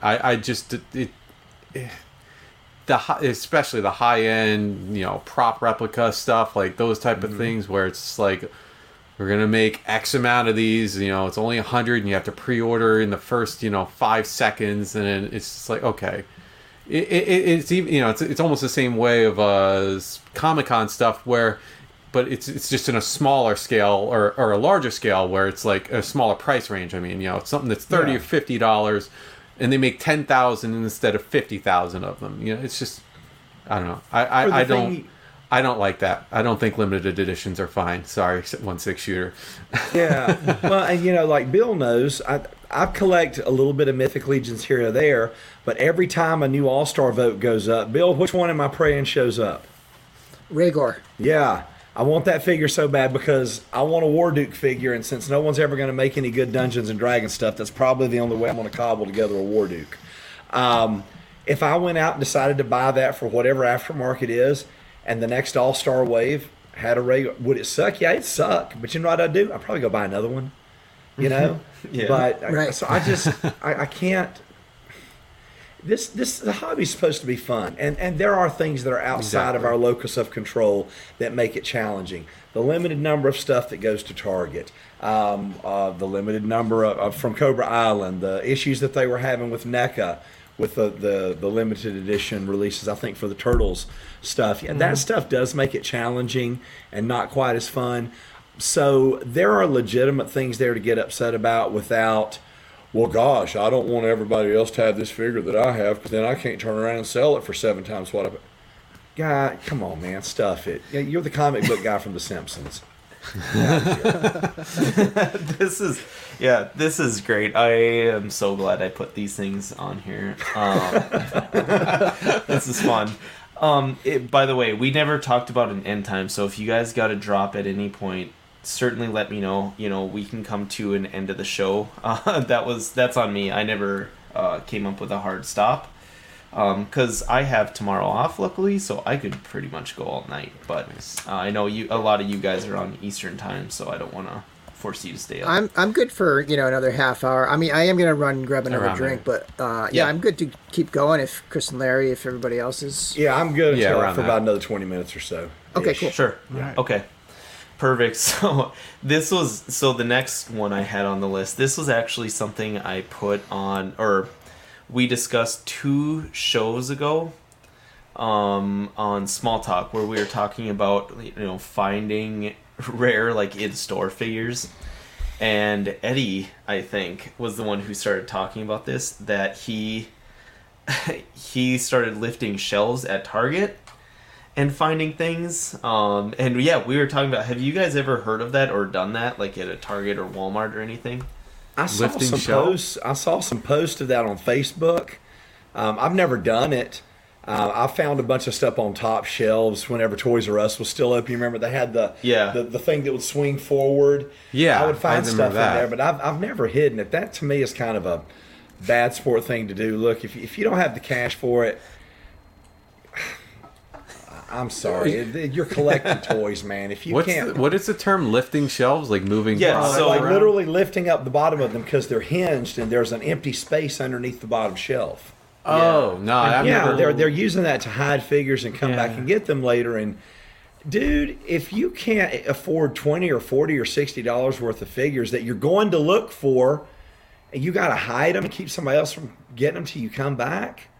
What is I've that? heard of like Target employees doing that, where they're like hiding them. I remember seeing some Yeah. YouTube video like hiding them around the diapers or something, like just shoving them wherever, which is obviously shitty because, yeah.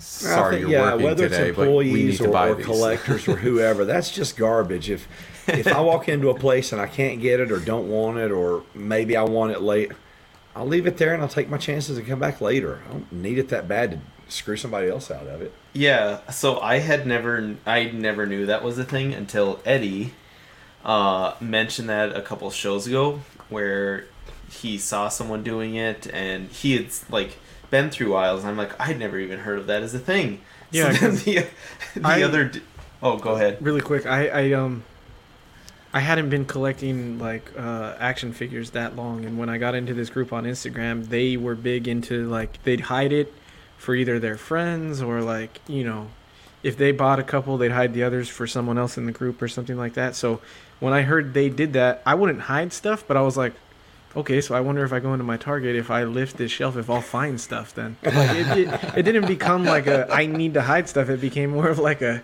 Easter egg hunt or something for me. Like, I want to find cool stuff. Let's see what's under the Yeah. shelf. So I went into the summer, like the pool stuff, and how that stuff switches out during whatever Yeah. time of the year it is. I went over there and I lifted one of the shelves, and the first shelf I lifted, it was like years. People had been hiding stuff under here for years. There was old WWE Elite figures from 2005. They were stuck to the floor Stuck to the floor. from how old they were, and they were a bunch of the guys, like, they thought it was really cool because they were looking for him. It was like a Jake the Snake and a Hulk Hogan that were like selling for like 100 or 150 on eBay that I had found. And so I got them, and I got them for my buddies for like super cheap because they weren't even in the system in Target anymore. I took it up to ring it up, and they couldn't give me a price. So I was like, oh, I think they're like $10 or whatever, you know. So they rung me up for $10, and you know, I found, and they had multiple things in it. There's like Funko Pops, steel books, like somebody had been hiding anything under there. But I just thought it was a funny thing that like you look like an idiot though. Like if you're in the store and you just like lift a shelf or something, and some family comes around the corner or worker, they're like, "What the hell are you doing, man?" Like, you know what? I take it back. I did that one time. I was in the 8th grade, and I used to ride the bus to the public library, and there was a Kmart in the shopping center. You know, you walk across the way. So I'd walk down there once in a while, and I wanted to see what they had. And I found, it was, so this was, I would have been in the 8th grade, so 89, 90. Transformers G2, I found a G2 Starscream. I never had a G1 Starscream. I wanted a Starscream so bad. So I took that Starscream and I took it over to the women's clothing and found just the ugliest stack of shirts I could find, and I stuck it way underneath there, hoping that those shirts wouldn't sell out between that day and tomorrow when I could bring my stash of $1 bills that I kept at the house. Came back the next day. So, yeah, I take it back. I'm a huge hypocrite. I hit a G2 Starscream in 1990. I confess. Was it there? Yeah, it was there. I still have it. It's in a box in my garage right now. And here's something funny. I was going through my stuff while I'm going through stuff getting ready to move. They came with these little sound effect things in G2. They all came with electronics. Yeah. And this had like the 3 noises, the jet sound and the bomb and the laser. It still works. Oh my god. 31 the batteries years later, the sucker, I figured the battery would have leaked acid all over Right. my hand, but it still works. That's awesome. Yeah, so of course after, like, it was like 2 days after we had that show, I went to Target, and we were there for other things, my girlfriend and I of course walked down the Black Series aisle, just looked around real quick and lifted underneath, and as soon as someone walked by, I just let it go and walked away. I didn't find anything, but I just never knew that was a thing. So I just thought that was like kind of a funny question to ask you guys there. Imagine if you lifted it up and found like a vintage Kenner figure, and then like somebody walked, like a worker walked by, and you had to drop it and leave it because you were too embarrassed, and then you'd missed out on like a back carnival and it's not event. there. If I lift that sucker up and finally find a Cobra Island Viper, I don't care if they're doing a new trainee tour of the store. I'm taking that sucker with me. Larry, I feel so bad. I did very similar to what you, Bill, did with Hasbro G.I. Joe Classifieds, where I was very deep into it. Eventually got annoyed that I couldn't get everything, and when a Mezco announced for it, that's where Eddie always makes fun of me, is Mezco announced that they're coming out with 1 1/4, and I was like, oh shit, I'm just selling all of this. I hate the hassle of it, selling all of it, and I'll just go with Mezco now. Well, I had a Viper in there that I... You know what? Here's the thing. To show I'm really not a hypocrite, I don't get upset about it. They'll show up eventually. Yeah. They got Cobra Infantry. They're a little bit different. If we get a Viper that's a little bit different, that's awesome. I'll get my Viper one day, one way or the other. It's a $20 toy. It's not worth losing sleep over. There's some kind of Target reissues event starting next week. Does anybody know what's going on with that? It's like every day they're going to be like re-releasing some stuff that's sold out. Is this on Pulse? It's on Target. No, Target I think. itself, yeah. Wow. So That's keep pretty it cool. look out for that. A lot of people were complaining because Hasbro said they were going to start re-releasing a lot of Cobra Island stuff on like Pulse and things throughout the month of June, and they did spontaneously. Like I was able to pick up the Supreme Cobra Commander, and then the light blue version of the Cobra Commander. Yeah. But they just trickled it in. But I think they made it sound like in one of their streams, didn't they, that they were gonna do like a mass kind of re-release type thing with them. They said that they were, and I don't remember the exact wording, that they were going to get more of these out. I mean, again, here, folks have to exercise a little God-given common sense and understand that they don't have a genie in China doing this, and here comes a whole new run of figures. There are things in the factory, and they're in order. There are things that are in queue, and even if they do want to give us Vipers or Beachheads or whatever, they're in line behind the other stuff that's already being made. You know, Pulse really showed me that they're trying, at least trying to listen to the collector. Breaker and the Ram Cycle went up on Pulse. Barbecue went up on Pulse. It was up on Target for quite a while. Barbecue was up there for several hours. Major Blood was readily able to find. I was able to pick up a Major Blood for Chris. Yeah. So I feel like they really are trying, because, yeah, this line's been going for about a year now, but it's a big boat. You know, you can turn hard all you want to, but once in a while you still hit the iceberg. It takes a minute to change directions, and it's even more true with manufacturing. And again, I think if folks would step back and think about the logistics behind production of anything, you know, Hasbro has a specified set of factories that they use to produce whatever they're producing. And Classified isn't the only thing they're producing. They got everything from Transformers to My Little Pony to everything to, 15 different buzzworthy bumblebees that have to show up at Target. So there's a lot of stuff in queue. So yeah, maybe we are going to get Vipers. It might be another 6, 8, 10, 12 months. But just because they say this is our intention and you don't go to Target the next week and see it, again, that's no reason to lose your mind and act like a petulant little kid. Just think about the process. Think about the realities that are involved in manufacturing. Yeah. These are the same people that would go to a restaurant and get pissed off at the server because the kitchen's running behind. That's who these people are.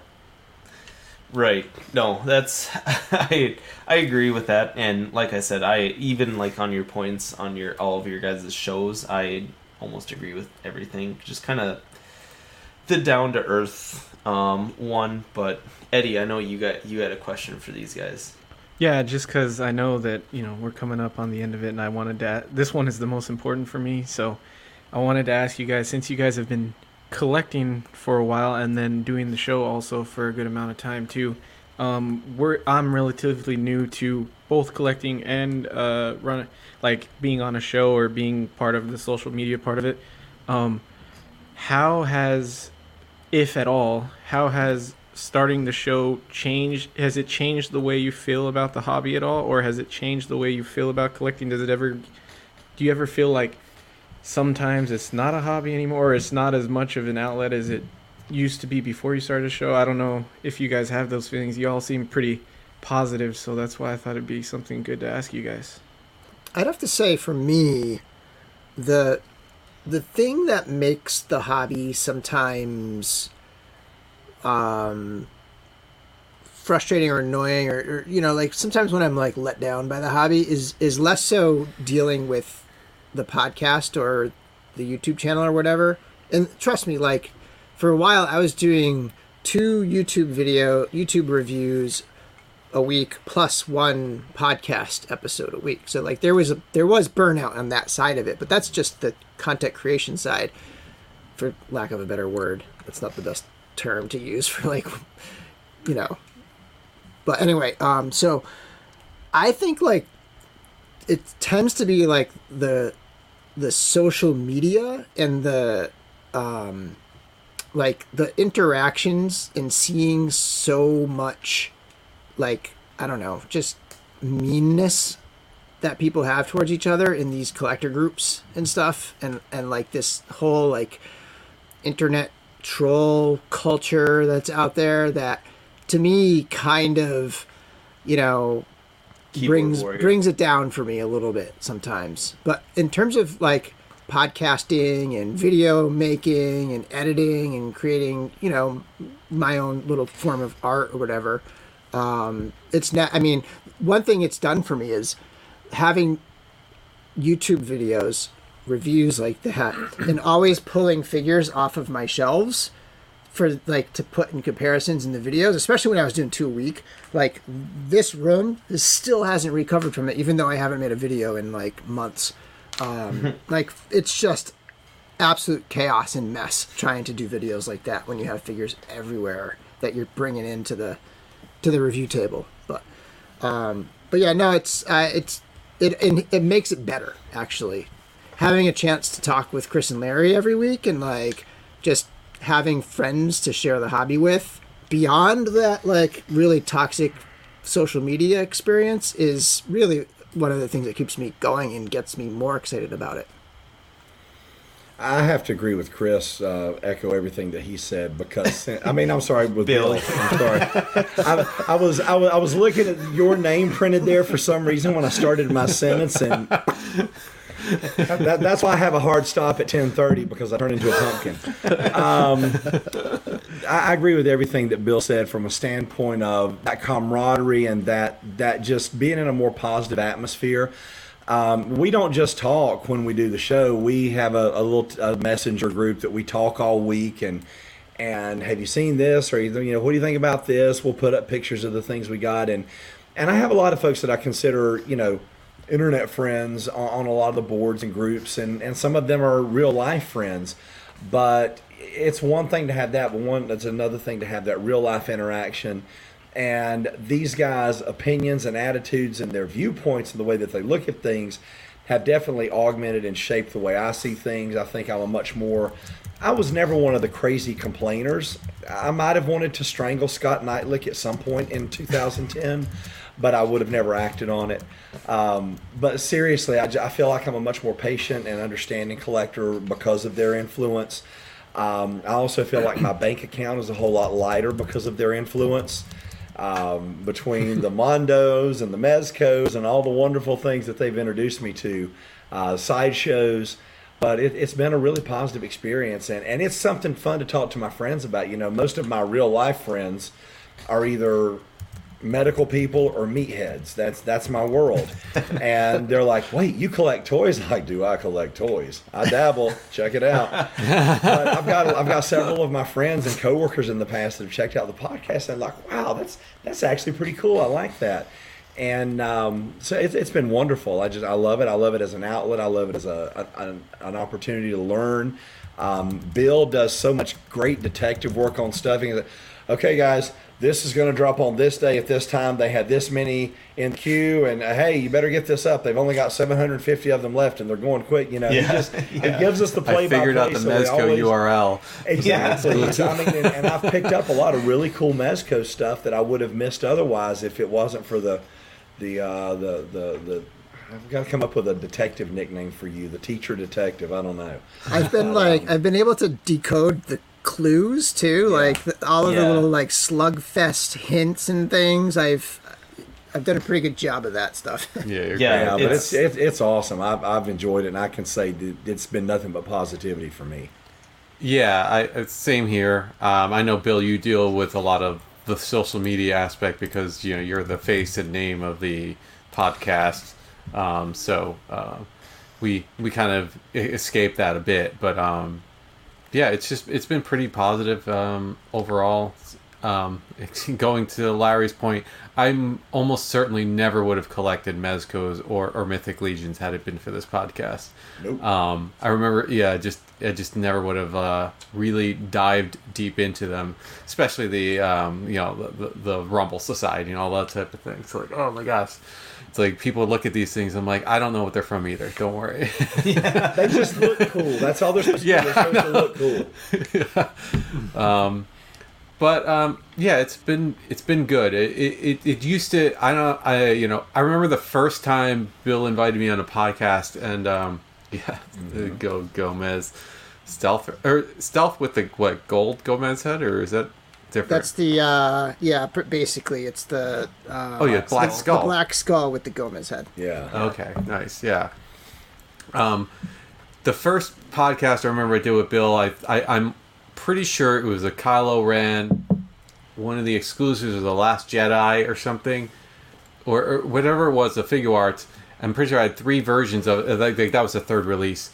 I remember before it started, I sat with all 3 figures and I literally wrote a whole page down of like notes and differences and everything I could find. And then after nowadays I'm just like, I gotta open this thing, like the podcast is gonna start in 10 minutes. Sometimes we open them on the Barry air. opens them on the air. Yeah.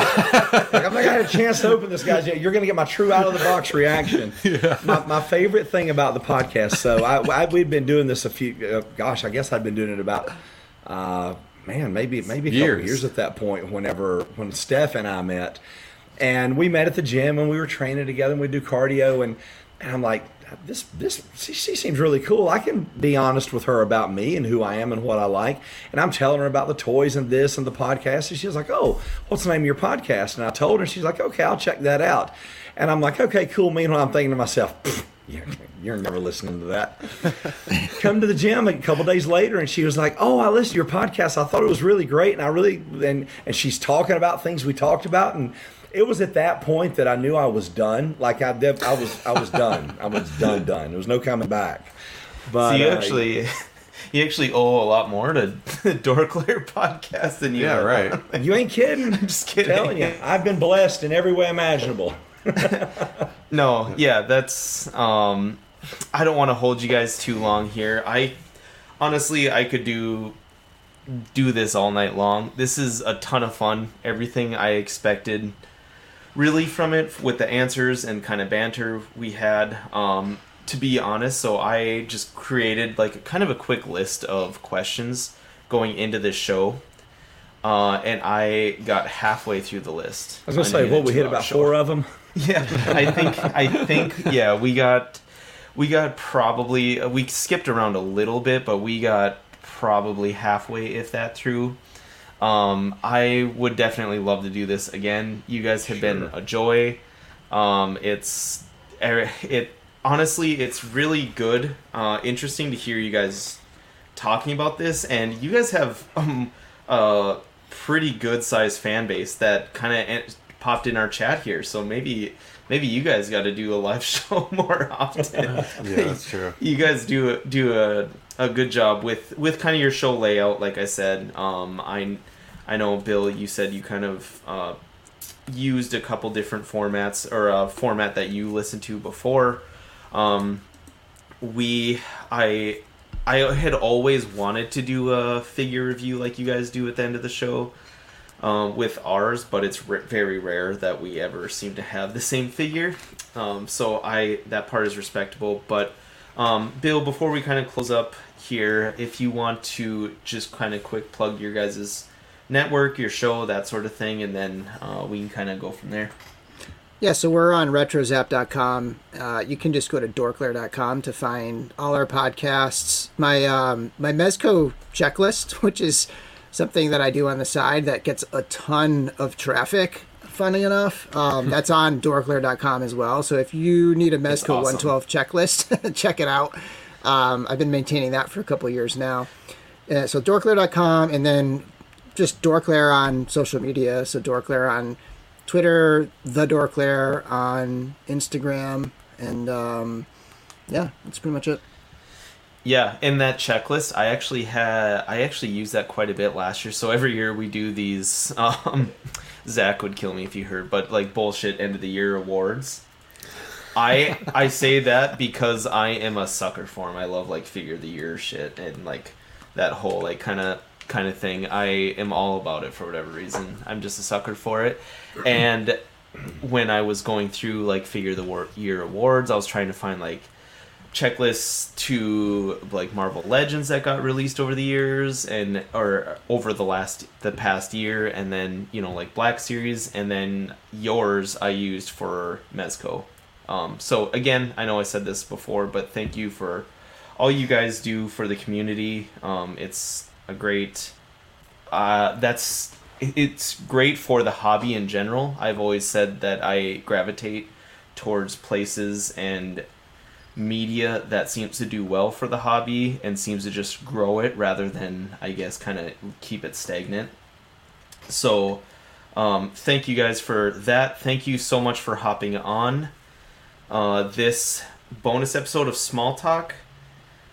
We make sure to check out the Dorkler. You guys record the same time we do on Thursdays, I think, actually.